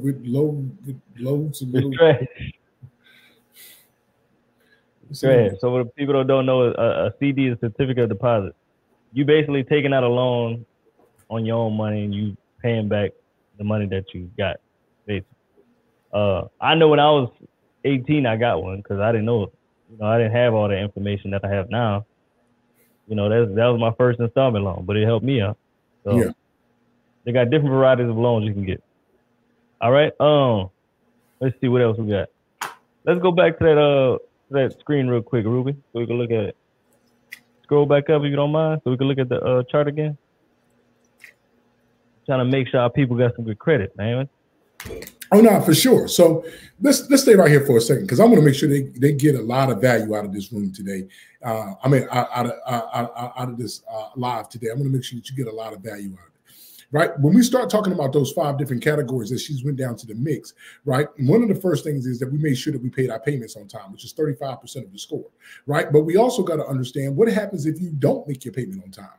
What can you do from that attribute, and how do you can recover from it, right? So when you fall into those categories, you fall into things such as late payments, charge-offs, collections, repossessions, foreclosures, bankruptcies. You fall into a negative category from that component. So what we're looking for now is saying, Hey, Flame, I fell into that derogatory component, right? I have a late payment. I have a charge off. I have a collection. If anybody in here right now, anybody right now on this live right now, if anybody right now has anything derogatory, right, on their credit profile, right, and if you believe it, even if you haven't seen it, right, if I want you to do one thing for me right now, go to the chat right now, put your number 5 up, put your hand up right now to let me know that I'm not just speaking to the air. I want to find out if there's anybody that falls into that particular category where they said, you know what, Flame, I made a mistake. Things weren't going right for me at that time. I may have fell into that life credit category. If you too have fell into that predicament, put a number 5 down there, because I want to see who can we help today and get them out of that particular situation. You see what I'm saying on there? How do they move forward after they trap to get up out of there?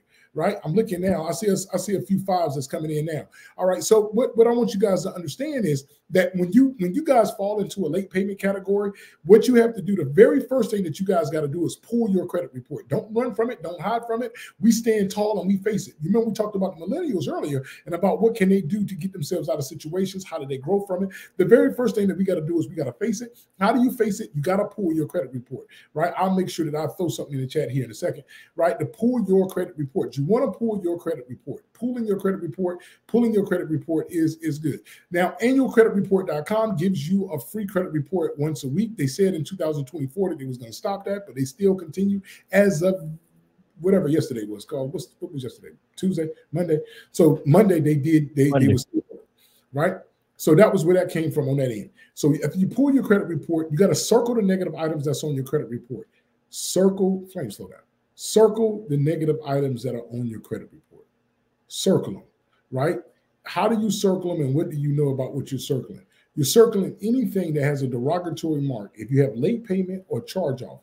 Charge off mean that if you went 4 months, 5 months, 6 months and didn't pay somebody, that means you could have fell into a charge off status. Or if you in collections, therefore that you could have been facing to that same type of category as well.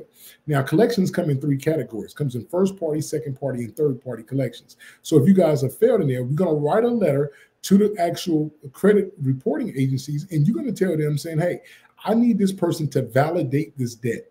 Right? Which means that I'm looking for any contract that bears my signature and which I did a contract with them. So that's what you want to do. You're looking for a validity of debt. So if you have a late payment or if you have a charge off, one of the first things is that you want to validate that debt. One of the things I don't do is I don't call and ask for any type of leniency first. I don't do any of that. Now, why don't I do that? The reason I don't do that is because at that particular point, now I'm admitting to it. See what I'm saying? I admit. You gotta run it back. You gotta run it back. 'Cause a lot of people say, man, call them and say you made a mistake, this, that. What is the reason why you don't call and act like you need all kind of help and you admitting that you had hard times? We gotta break that down. Like certain things I don't do. I don't tell people that I was in FEMA, right? There's a thing that when people talk about, I listen to the internet, they say, man, tell people that you're in a FEMA disaster. The moment that you tell somebody that you're in trouble, the moment that you're telling somebody that you're not going to be able to pay them back. Say that again. The moment that you tell somebody that you're in trouble, the moment that you already pre-registered not to pay them back, right? And it also, they will put things on your credit report like a consumer statement. Again, it's a consumer statement that they'll put on the credit report. And when they put that consumer statement on the credit report, other people, other lenders, when they're trying to see if they want to do business with you, they can see that you've already been in such and such, right? You already been in some type of turmoil.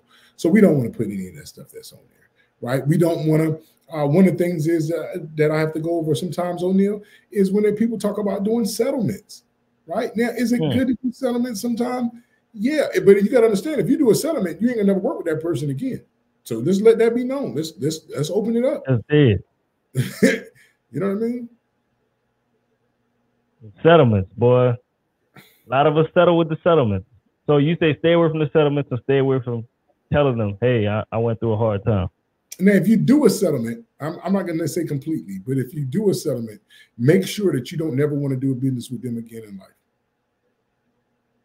So if you don't do a settlement and you don't admit to having a hard time, you should just start paying them back slowly over time, or what?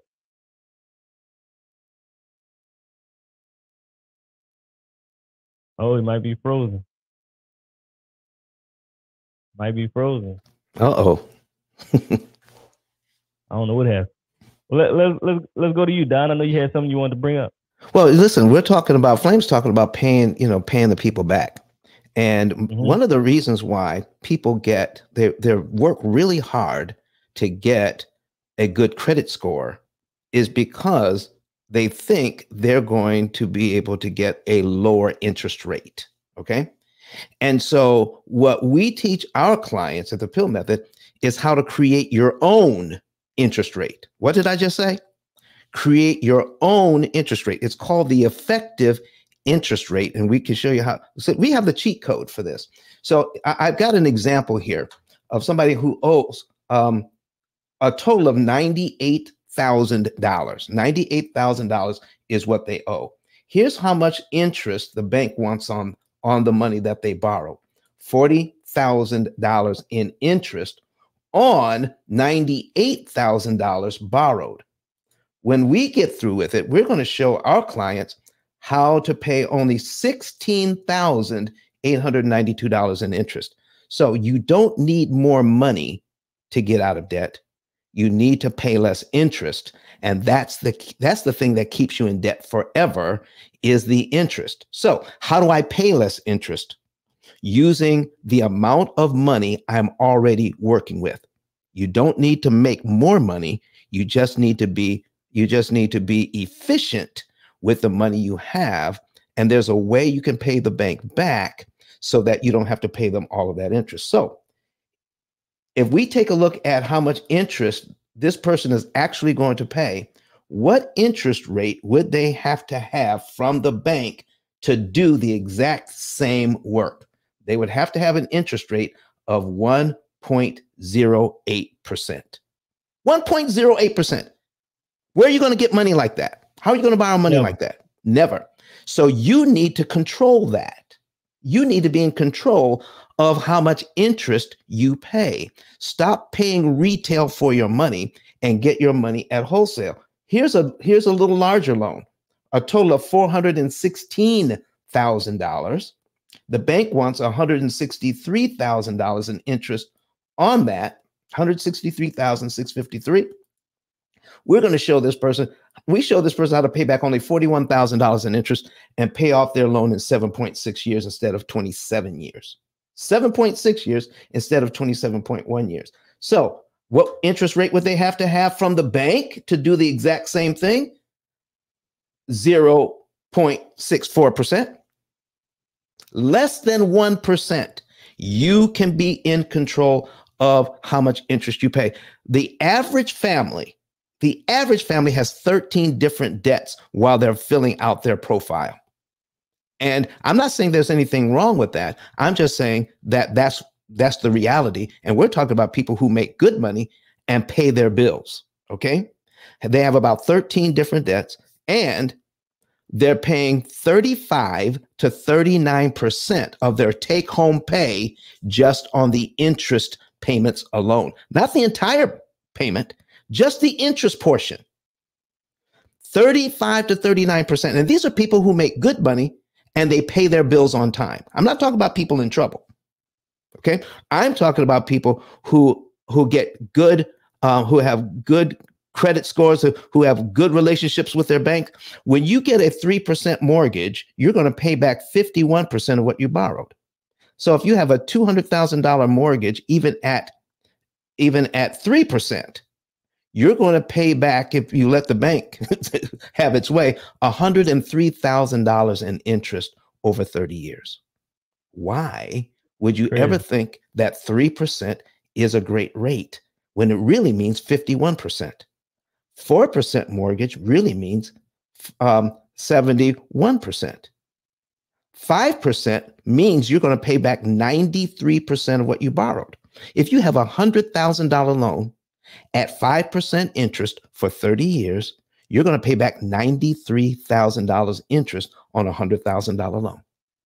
If you have a 6% loan, you're going to pay back more interest than you borrowed, 115.838%.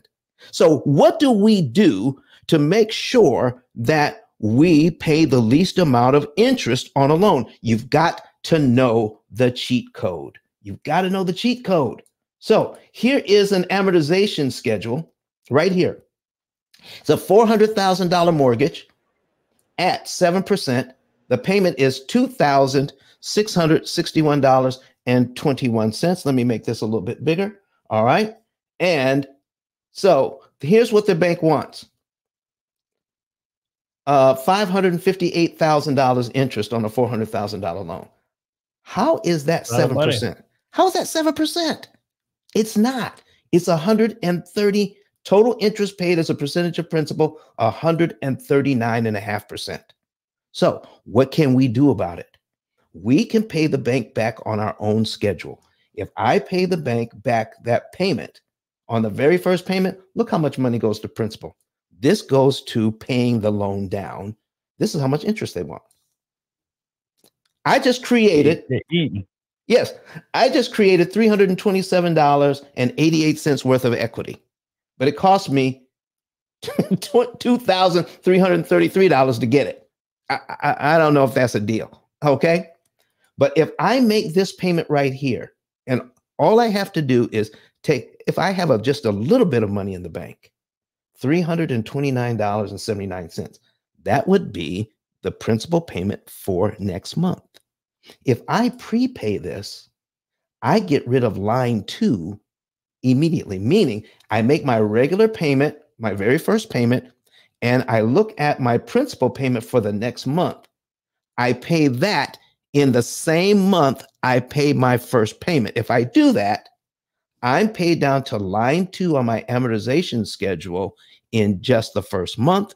My next mortgage payment or loan payment would be on line 3 for February. So if I start this in January, this would be my new February payment. What did I do to get rid of line 2? I just gave them $300. Yeah, I gave them $329.70. Yeah, pay the principal early, and I don't have to pay them $2,331 in interest. I got a question about this. Go ahead. Mr. Don? Yes, sir. This for Don and Flame. You know, all these, you know, we've been banking with these banks for 20, 30 years. You think they're your friend. Why they never sit down and explain this to us? And why they don't give us an amortization schedule and show all this. They only got, 3-4 columns? Right. They give us an amortization schedule. They give us principal, they give us interest, and principal balance. When this is from Brett Whistle, and I'll give this to you guys. This is right online. You can get this and play around with it. Okay. So I'm going to give this to you guys so you can have that and play around with it yourself. There you go.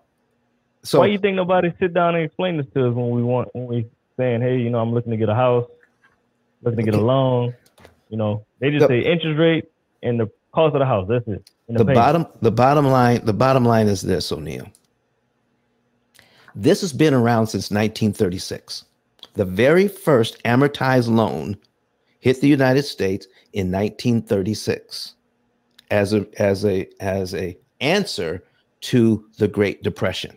All right, how to get people back into their homes, because prior to this, you had to have like 80% down on your mortgage, and you had interest only payments. They weren't amortized like this. This is called a self-amortizing loan, meaning by the time you're done, you owe nothing.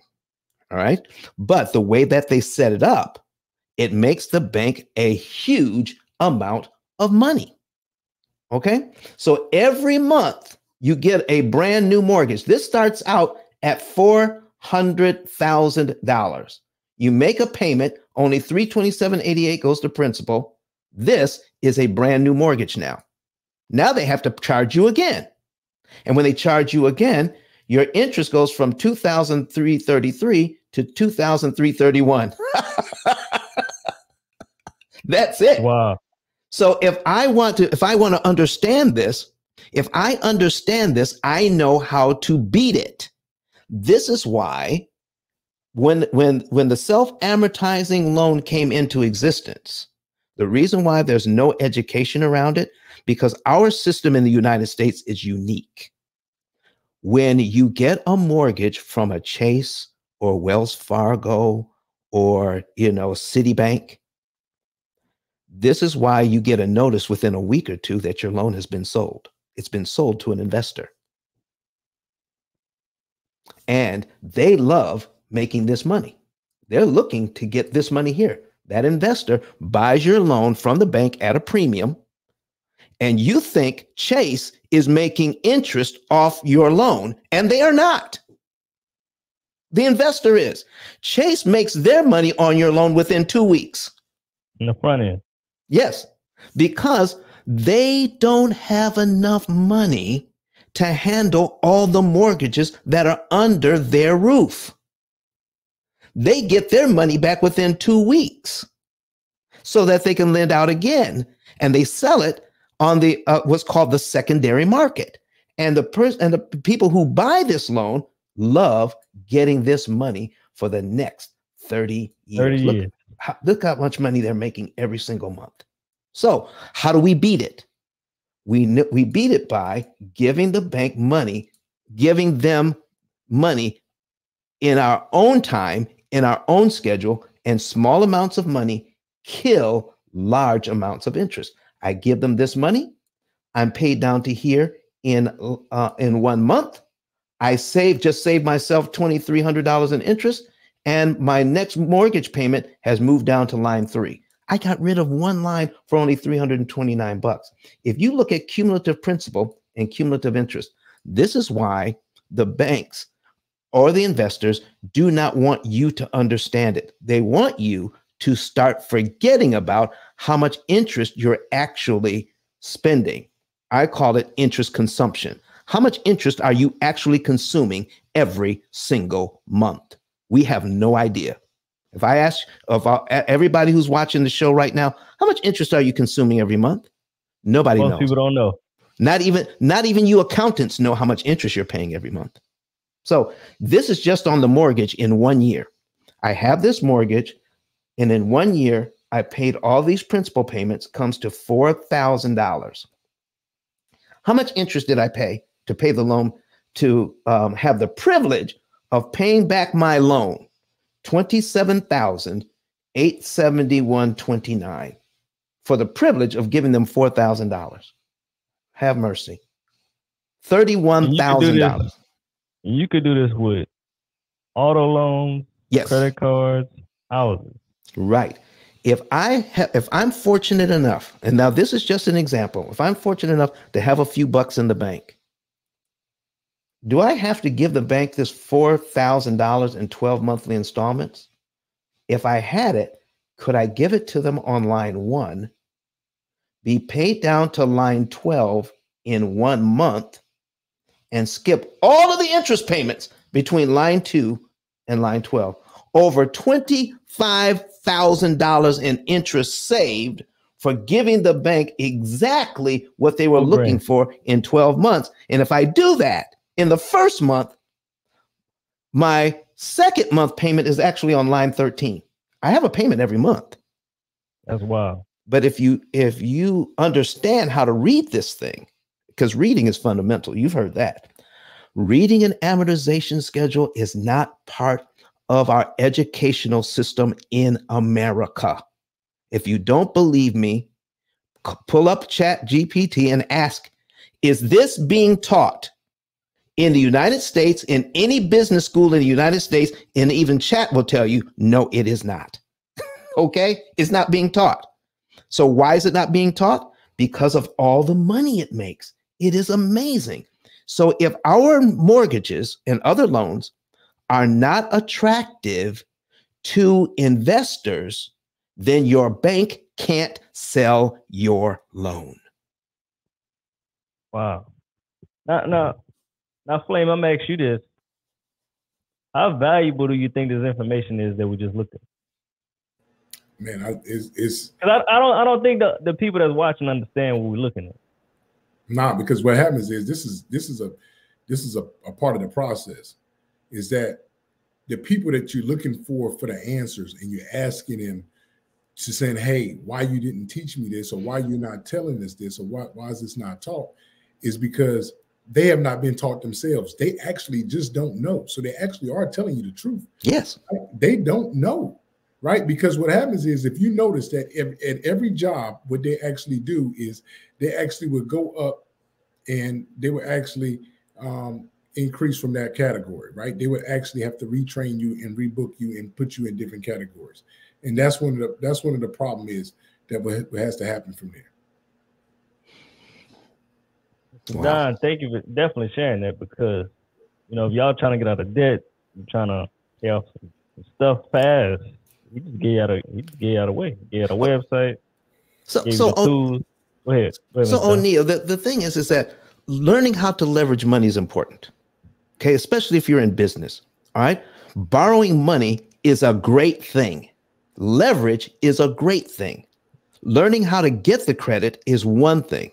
You need to learn how to get it. You need to put yourself in a position where you can always get approved. But when you get approved, the process doesn't stop there. Okay. I want to listen. If I could give you right now a 75% off coupon, okay, where the bank wants you to pay them $100,000 in interest, I'm going to give you a coupon to take to your bank and say, listen, I'm only going to give you $25,000 and save $75,000. I want 75% off. That's what you can do with your current budget. You don't need more money. You just need to know how to read an amortization schedule and learn how to manipulate it. When you do that, you can save a ton. And that $75,000 you did not give to the bank, guess what you could do with it? Anything you want.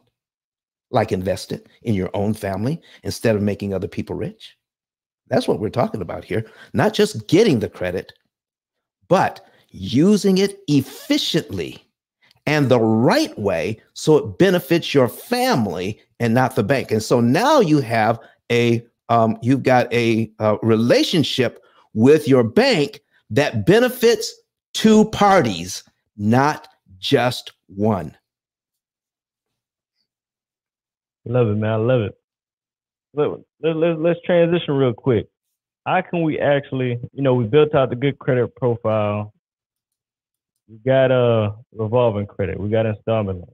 We got everything we had. We moved the inquiries. We don't look too thirsty to the bank no more. We got to talk about ways like what Mr. Don is talking about. We got to talk about how can we actually make more money now that we have good credit. So, Mr. Don, what do you think about that? All right. I got my credit right, my credit profile right. How could they actually? What is ways you think they can actually take their credit to make money?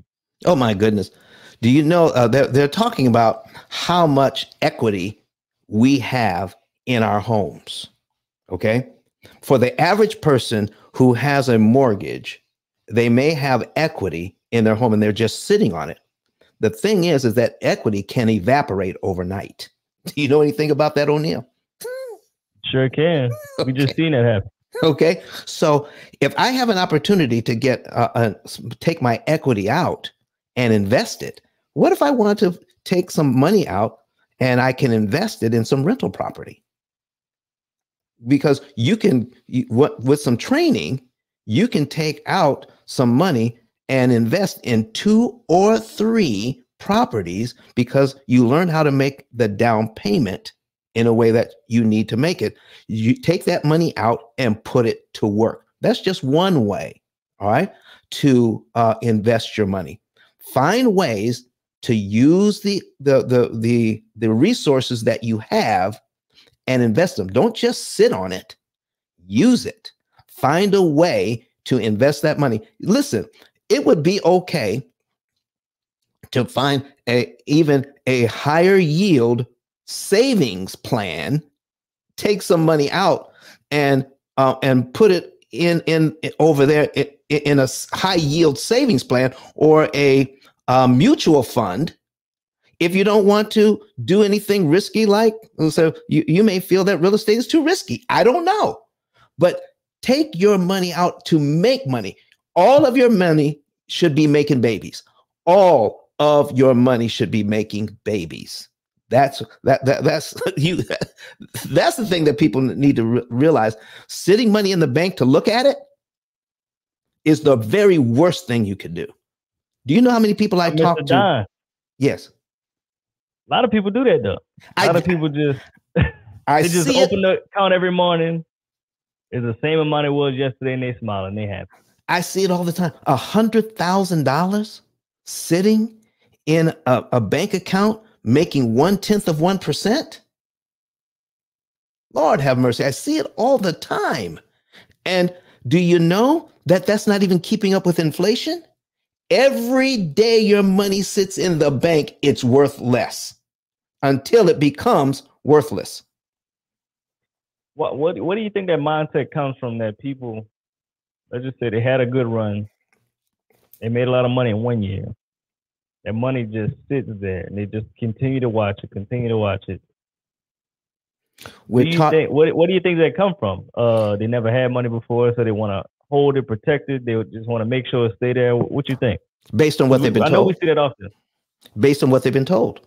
Remember, the education, banking is in charge of our financial education, if you didn't know that. Banking is in charge of your financial education. And when banking is in charge of your financial education, then we're told that cash is king. How many times have you heard that? Heard that a lot. Heard that growing up. Cash is king, and we should save. So the banks want us to hold our money in our bank account so they can lend it out 10 times. So basically, we the fools in this situation. We're taking the education that we have been given, and we're trying to make the best out of the education that we have, O'Neal. What I'm saying is that we need a different type of education that's going to benefit us and put our money to work. Optimize the use of your money. Just think about it for a minute. How much money am I really making when I get that statement from the bank, and they told me that I made 3 cents on my money sitting in the bank? That should be a wake-up call. Should be a slap in the face. So take my money out of there and find a place that is safe and effective to put my money to work. Put your money to work. No lazy money, okay? No lazy money, no lazy kids. No lazy money, put that money to work. I love it. Do you think it's a culture thing, or just people in general that just like to look at money? Well, we suffer, us as Black people suffer with it more rather than other people, or you think that's just a thing? I think it's human nature. The fear of loss is more powerful than the desire for gain. The fear of loss is greater than the desire for gain. So if I have my money in the bank, that's safe.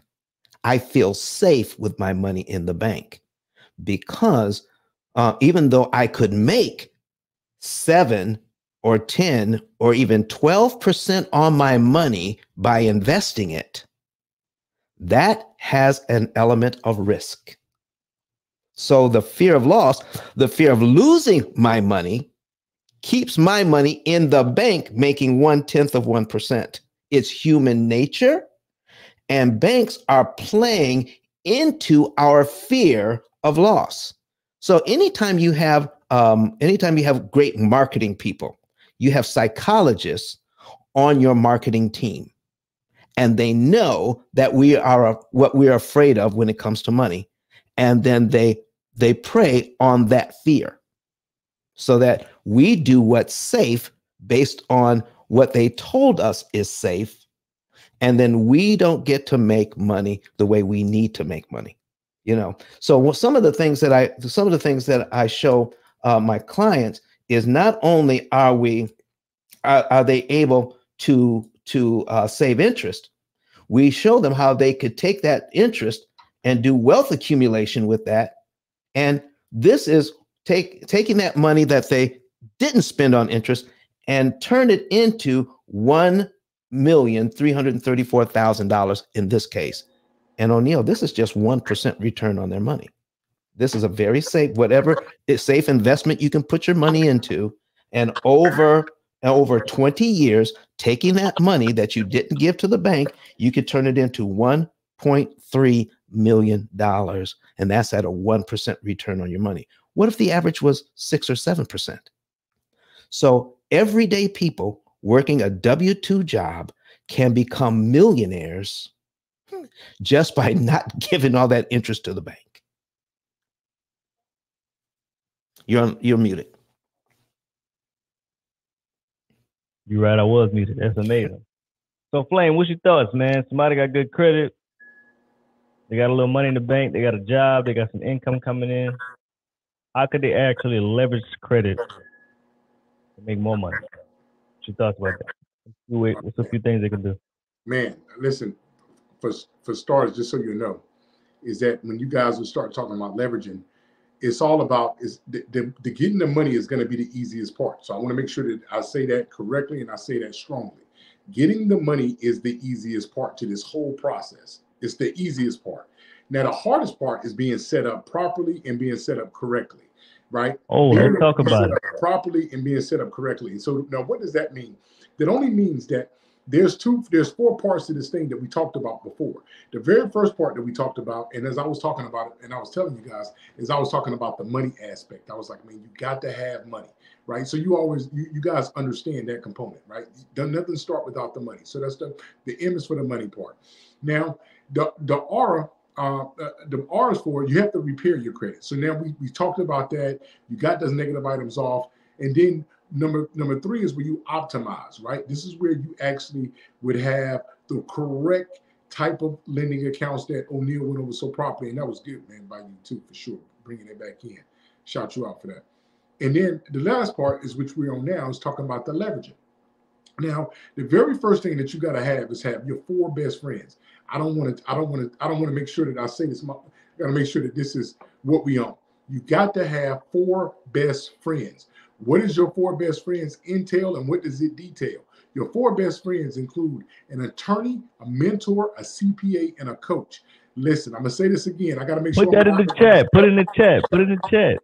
Yeah, your 4 best friends. In order to start any of this leveraging stuff off, you got to have your 4 best friends. It's a must. It's not like I think I should have them. I must have them. Again, that is your attorney, a mentor, a CPA, and a coach. Now, what is a CPA and why didn't you say an accountant? The reason I said a CPA as opposed to accountant, because a CPA is the only one that can sign off on financials, right? And so when you understand that a CPA is the only one that's signing off on financials, right? Now what we actually able to do now is we're able to go to a different component.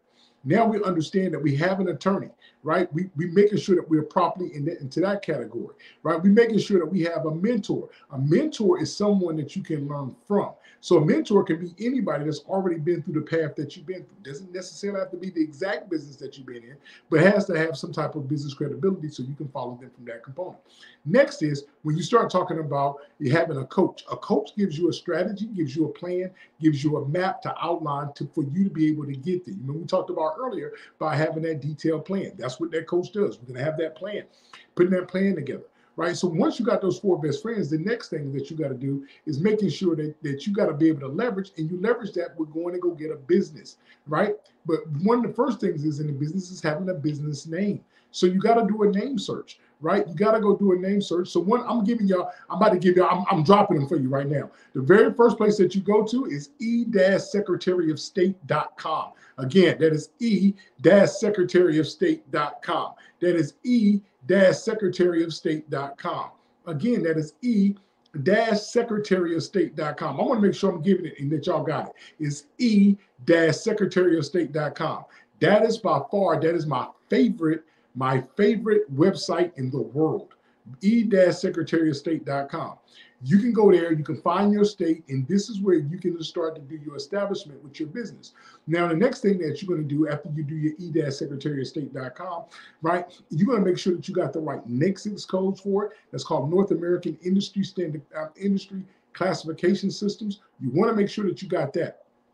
Then once you're able to figure out what kind you are, then you're going to go ahead over to irs.gov and go get your EIN number, your EIN number. This is for tax purposes. Then once you overdo that, then you got to go over the FinCEN so you can register your business. Right now, since they just established this as of January 1st, 2024, all businesses must be registered with the federal. They used to only have to be registered with the state. Now they have to be registered with the federal. So that's one of the places that you're going to actually have to go to. Then after you do this, you want to make sure that you got all these other things properly entailed, which is your address, your phone number, your website, all of these things which makes your business, right? And then you're going to go from that, and then you're going to make sure that you register over with Dun & Bradstreet. Dun & Bradstreet, that's dnb.com. You want to make sure that you register with them, right? And then on top of that, we're going to make sure that you go get you a bank account. Right? Because now when you walk inside that bank, you understand where we're going from now on in. Now we got our stuff properly together now. Now we can walk inside that bank right now, and we can take in our articles of incorporation. Or you can take in all of these measurements, your EIN. You can take these things in and open up your bank account, right? You want to open up your bank account with a minimum of $10,000. With a minimum of $10,000. Somebody says, well, Flame, I don't have $10,000. How can I do it? Well, if you went through the steps, which is number one, which is have money, then you actually repair your credit and you optimize it. O'Neal, I've created the $10,000 for you once you fix your credit. Made the money. Yeah, once you fix your credit, I created the $10,000 for you. So now you don't have that to worry about, right? And if you don't, you always want to make sure that you got a business bank account. That is very essential. And then you want to make sure that you're depositing money inside that business bank account, but you also want to make sure that you have a record of your personal expenses. See, when we go get the money, O'Neal, these are the things that they're going to understand. These qualifications must be instilled. Number one is that they're going to say, hey, what about your personal credit, right? So you've already checked that because you already did your MROL. You've already got your personal credit together. Number two, they're going to say, well, if you got your personal credit together, let us see about your bank statements for your personal. You made money, so now you can have your personal credit for your money, right? Also, what you also want to do on this category is you said, hey, I made money. Now I can show my money. Then you're going to say, hey, there may be another variation like showing your taxes. See, when you start to go up in money, and I know you guys have heard it, where people will say, we give you no doc loans. We give you these type of loans. What we're doing is we're making sure that we advertise our business correctly so we don't have to worry.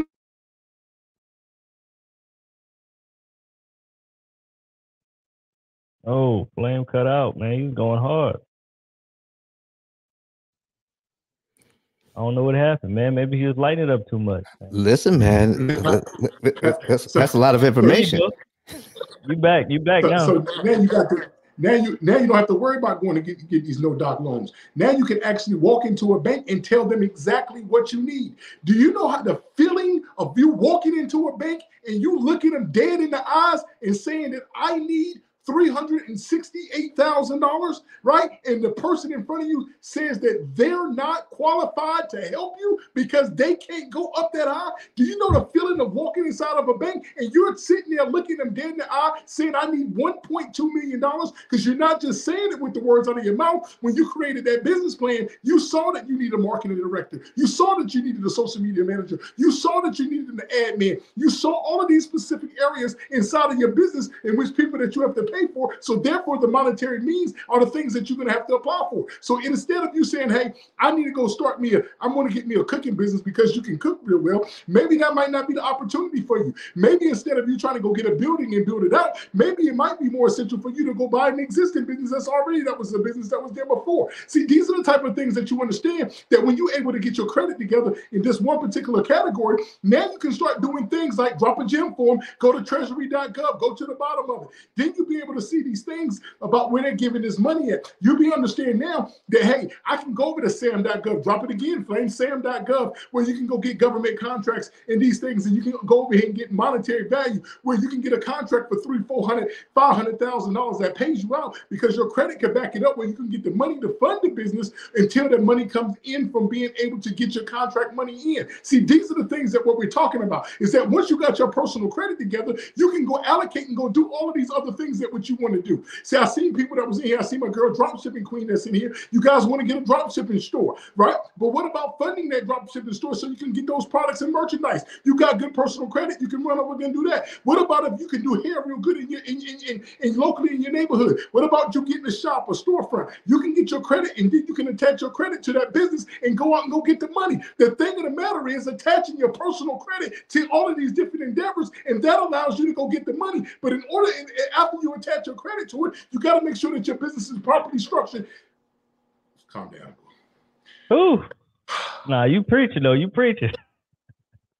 Man, drop some flames in the chat. Hit the like button for Flame, man. He going crazy right now. Y'all getting some value, man. Put some flame in the chat. My bad, O'Neal, man. I just get carried away. No. You good, man. You did good. No, because but you ain't lying though, because if you set up this shit, the stuff right in the beginning, it's not gonna be hard when you really need it. When we really need it, we trying to figure out all kind of ways to get it done in 2 days when you should have did it a year ago. So you got to think about the end in mind every time you do business. Set it up the right way in the beginning. So whenever you go in the bank, you can look them in the eye directly and say, I want this. And you're not nervous. You're not scared. You're not thinking you're getting denied. You know you're getting approved because you did everything right the right way. See, O'Neal, it really boils down to this, is that, see, a $500,000 seems like a lot of money. $500,000 seems like an extremely lot of money to some people. But after you break down your business and you see where the funds are being allocated, you may say to yourself, $500,000 may not be enough. Right. You see what I'm saying? If you need more, how you gonna get it?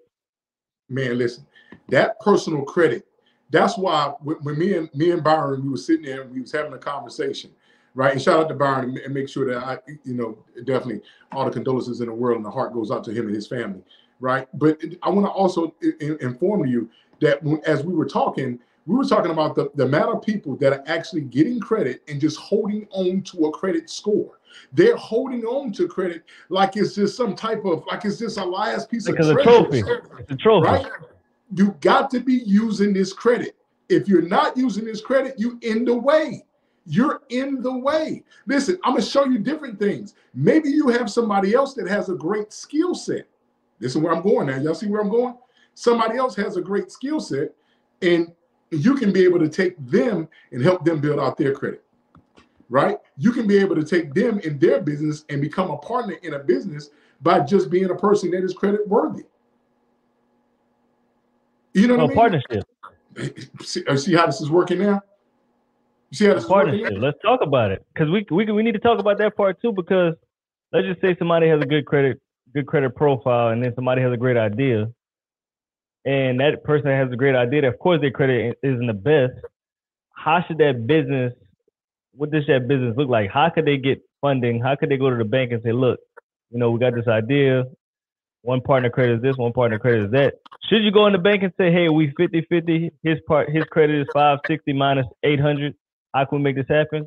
what does that conversation look like? Because a lot of people don't know how to properly structure a business to get funding.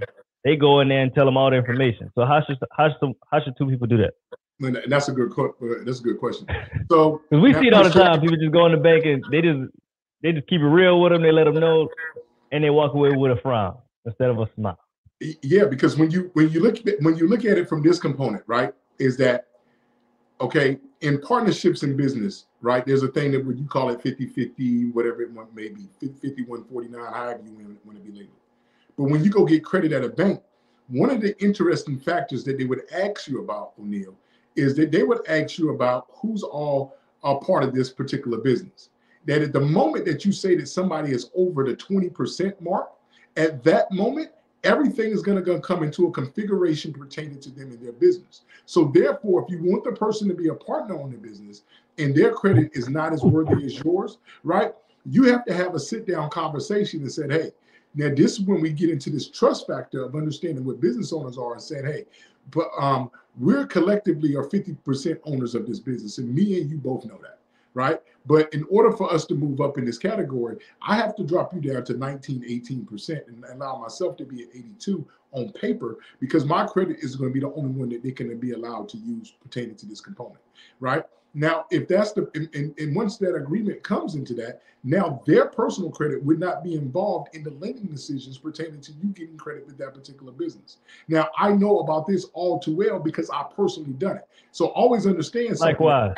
If I say something that comes off the tongue of my lip, if it leave off my head, come off my lips and come off my tongue, that means three things have occurred. Number one, I've did it. Number two, I've done it. And number three, I'm currently doing. So this is actionable stuff that happens. I have an uncle, all right? My uncle installs floors. He installs floors. This is what he do. He's been doing it forever, O'Neal. The thing of the matter was, right, in order for him to do the next job, he has got to get paid from the previous job. We all know him, right? Right. So my granny used to call this dude somebody. She's talking about Peter and Paul. Y'all know something like that? Some Peter, Paul. I don't know. Rob Peter to pay Paul. Rob Peter to pay Paul. That's what Rob Peter to pay Paul. So what happens now is he got to always do one job to get to the next job. So he's always in a rat race over and over and over again. I seen that saying, hey, he's got contracts that he can actually get, but he couldn't afford to get the material because some of these materials you had to pay up front and you couldn't get your 50% up front. You had to get paid in what they call a net 30, which was called a 30-day cycle, which means that you didn't get paid until after the job was completed, and then you got to check 30 days after that, sometimes 60, right? So you got to be able to flow that business into that, and he couldn't do it. So that limited the type of jobs that he was able to do.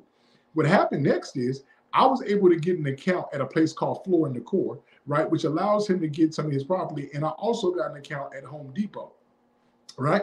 With me having these two accounts, right, now he's able to flow and get the product of the business to start to flow, and now he's able to get bigger jobs. When you get bigger jobs, what also happens, O'Neal, you also get bigger money, right? And now with me being a partner with my uncle on these business ventures, now it allowed him time to go work on his credit and get his credit together, along with me being able to fund these businesses so he can make more money. Now, as of today, he's got two vans, he's got a pickup truck, and he's also being able to do jobs that's up to $50,000 at a time. So now not only did his pay increase, his living increased. Say that again. Not only did his pay increase, his living increased, right? His living increased because now he stays at a better home, because now he went from the one shack that I was calling him uncle. I had a shack, but that's right. But now he has a better home and all that kind of stuff like that. But it only measurement because he was able to get more money in. And so those are the type of things that they can be able to do. By you guys bringing more money in, guess what you can also do?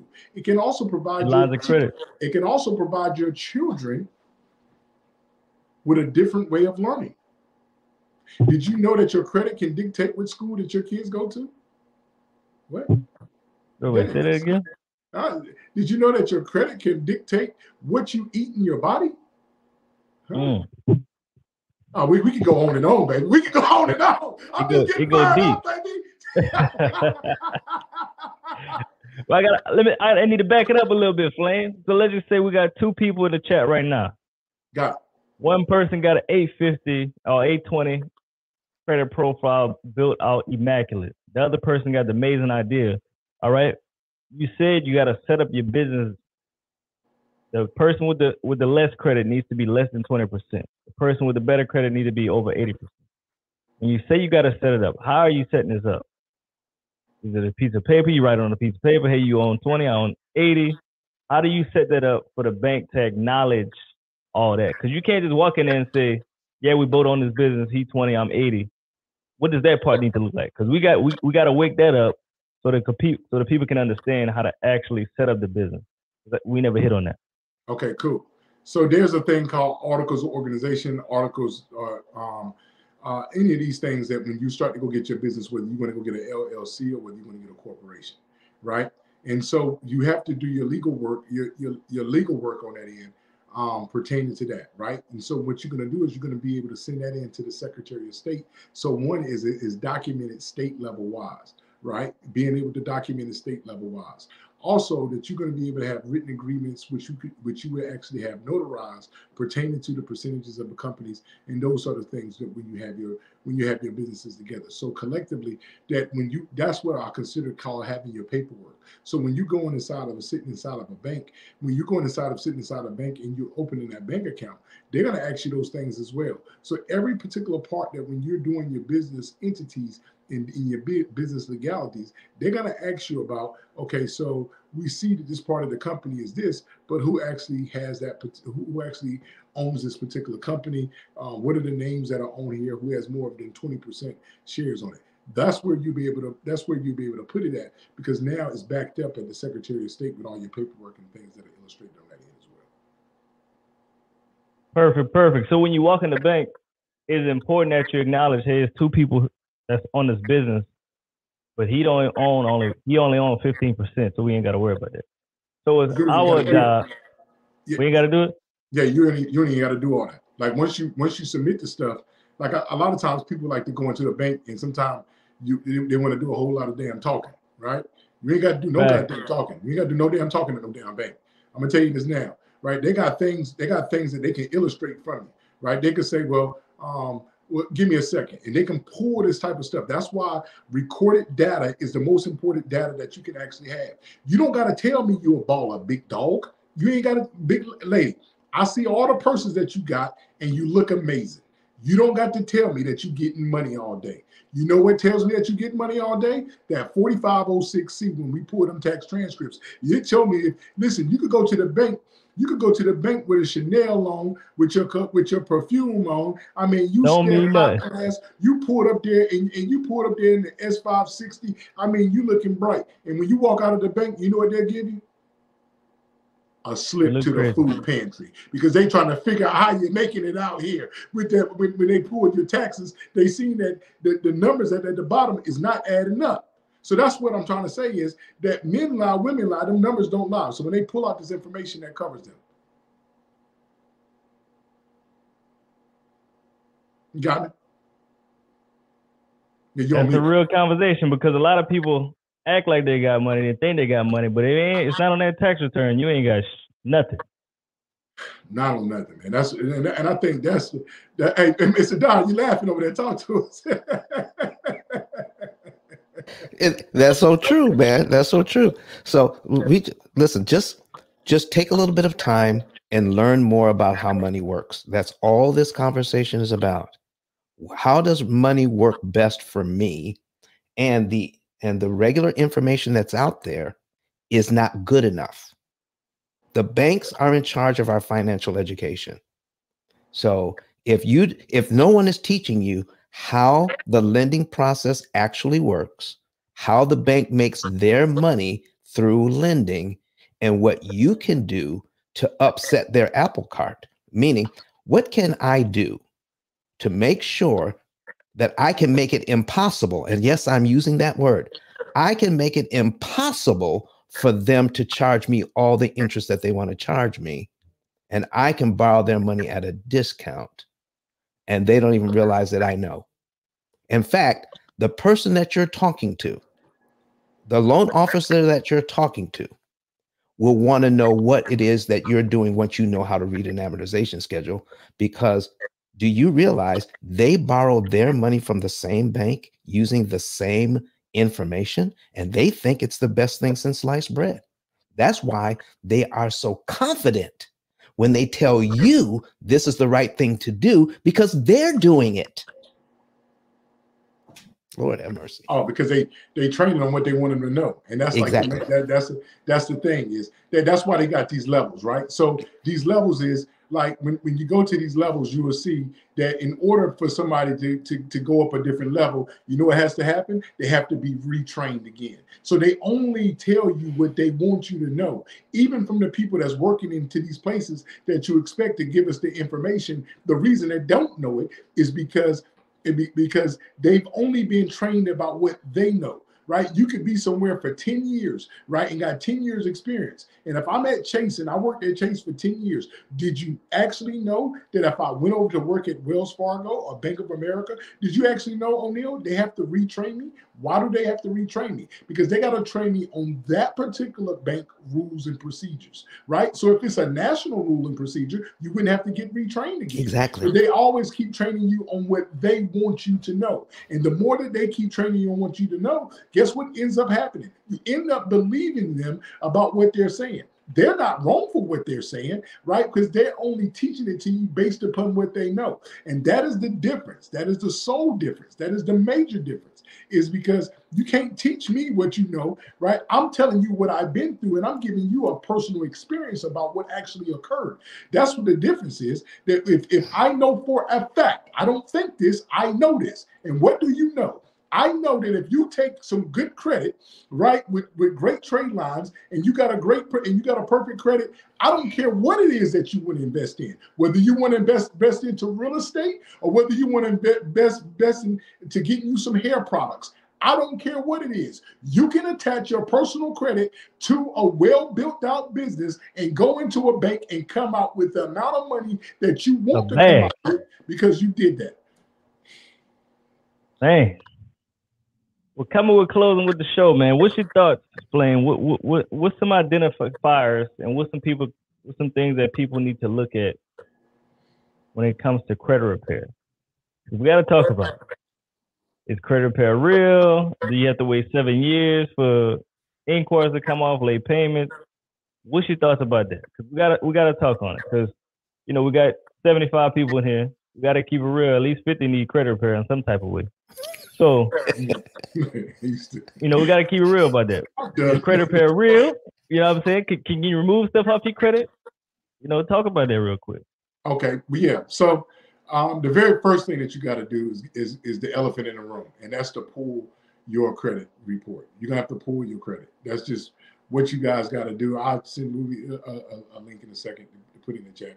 You got to pull your credit. You got to be able to see your credit. That's the first thing. Then once you see your credit, right? If you got late payments that's on your credit report, one of the things is that you, even though that you may have a late payment, is it valid, right? By you circling that, right, and you're contacting the credit reporting agencies like Equifax, Experian, and TransUnion, you also know that in order for them to report anything negative on you, two things must occur. It must be 100% verifiable and 100% accurate. Again, that is 100% verifiable and 100, I said and, y'all caught that, right? And accurate. So they can't report anything unless they know. My job is to show them that something is unverifiable and inaccurate, right? And I don't have to show it that it's 100% inaccurate. I just got to show that it's 99. Why? Because if it's 99, that means it's not 100. And therefore, then they have to follow the rules. You know what I mean? So if somebody wants to get that done, let's just say they got, a few missed payments over the years, let's just say 2-3 years ago. What does that process actually look like to start working with somebody like yourself or any credit repair agency? How do you vet to see if that credit repair agency is real, authentic, or really getting results? Because, in 2024, the scams is on the rise. So for me, I have to make sure one of the things is that you guys got to ask questions now, but you don't know what questions to ask, right? One of the questions is that you want to ask them saying, hey, how long does this take, right? Are you guaranteed to get this? Are you guaranteed to get this off of my credit, right? Ask them that question. And if they tell you the answer yes, that means that's the person that you do not use. Okay. Gotta run away. You know what I'm saying? If somebody, if you're dealing with someone, right, and you're conversating with them, right, and you're asking them certain things like, okay, well, hey, I got these negative items on there. What is my process? Can I see the letters that you send out? If people are unrefusing to do certain things with you, then you got to be able to see these things before they occur, right? Also, as you're getting your credit fixed, also ask with other people who they've used from people that already have gotten their credit fixed. Those people could be your friends and family members. It's okay to open your mouth and say to them, saying, hey, man, I'm about to go through this credit journey. I notated that you was going through a credit journey one time. Who did you use, right? And getting people that you actually know from the people that they actually know, right? Can you reach out and touch this person, or is this person on social media? Another identifying factor, O'Neal, is seeing how long somebody has been. If you're seeing somebody on social media, right? One of the things that why people look in my direction, because I've been consistent over the last umpteen years on social media pertaining to with credit and stuff like that, right? You can look on my social media path and see that, O'Neal, watch this one. I got friends on my social media that I've known past 2022. So if you go on somebody's page and they oldest friend is from June of 2023 and they had their account for 15 years, that should be kind of a red flag. Where your friends at, man? What happens? Did you burn people and did you block them? And then you can listen to how people talk about other people, right? Because how they talk about other people may how they talk about you when you get done, right? Are they in a teaching mode? Do they allow you to know what's going on with your credit journey, or are they keeping it a secret or intact, right? Do people get frustrated when you're trying to contact them? All of those little bitty things amongst the big figures later on. So that's one of the things that you want to do, is being able to vet them in a variations of different ways. I love it. I love it. I love it. Well, fellas, y'all got any final words, man? We're gonna go ahead and get out of here. What's your final words, Don? You got something to drop on us, man? It's not just enough to get the credit. You've got to know what to invest it in so that it can make money. And not only that, but always pay attention to what the credit is going to cost you, and do everything you can to make sure you lower the cost of borrowing the money. Anytime you're in business, lowering the cost of expenses is key to that business. And every person I've ever talked to in business, they don't even know they can lower their expenses on borrowing the money. This is a new deal. This is a revolution in understanding how money is borrowed and how to pay the least amount of money that is mathematically possible for you. And we have, and there's an AI system, AI-powered system that does all of the math that will tell you exactly what to do and when to make sure you're borrowing your money at the least amount of money that's possible for you. And anybody can take advantage of this AI system. So just to put it out there, stop paying retail for your money, pay wholesale for your money. Not only that, but it will increase your profitability in ways that no other business is doing it, because nobody else is thinking about it. But you can. Thank you, Mr. Don. Always dropping that value. Flame, you got any final words? Man, definitely, man. First off, go to my stuff, meetflame.com, Flame Newton on Facebook. Also, I put a link in the chat that I'm giving you guys. This is something I'm saying verbally. I want to make sure that you guys get this. It's something that probably when I get out of here, I'm going to sell it, right? That's what I do. I sell products for a living, right? I sell stuff. As a business, you got to make money.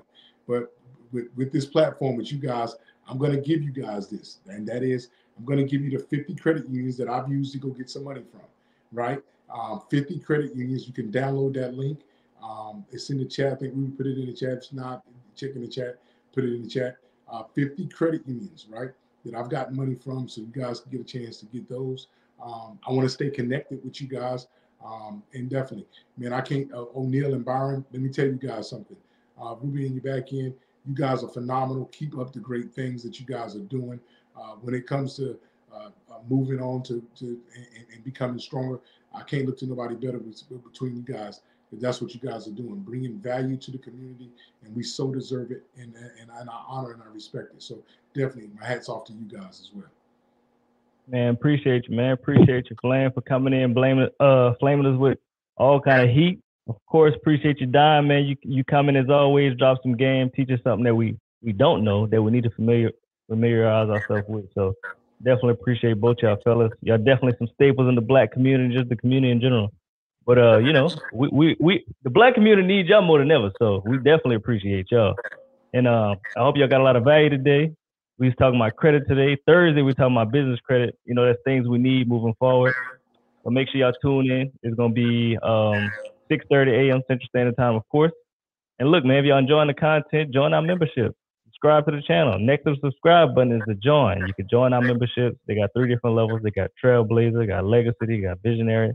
Whichever one fits your lifestyle, go ahead and click one. But the most important thing is you click one, you join the family, man. You get discounts on events. We got events coming up. You get discounts on merch. You get discounts on I think some other stuff, and got some exclusive content coming. So make sure y'all join the family. We appreciate y'all. With that being said, we out, man. Peace. What's up, y'all? So most people struggle with sales. A lot of us in real estate, and we struggle with our sales. We struggle with follow-up. We struggle with leads. And we just basically missing out on deals.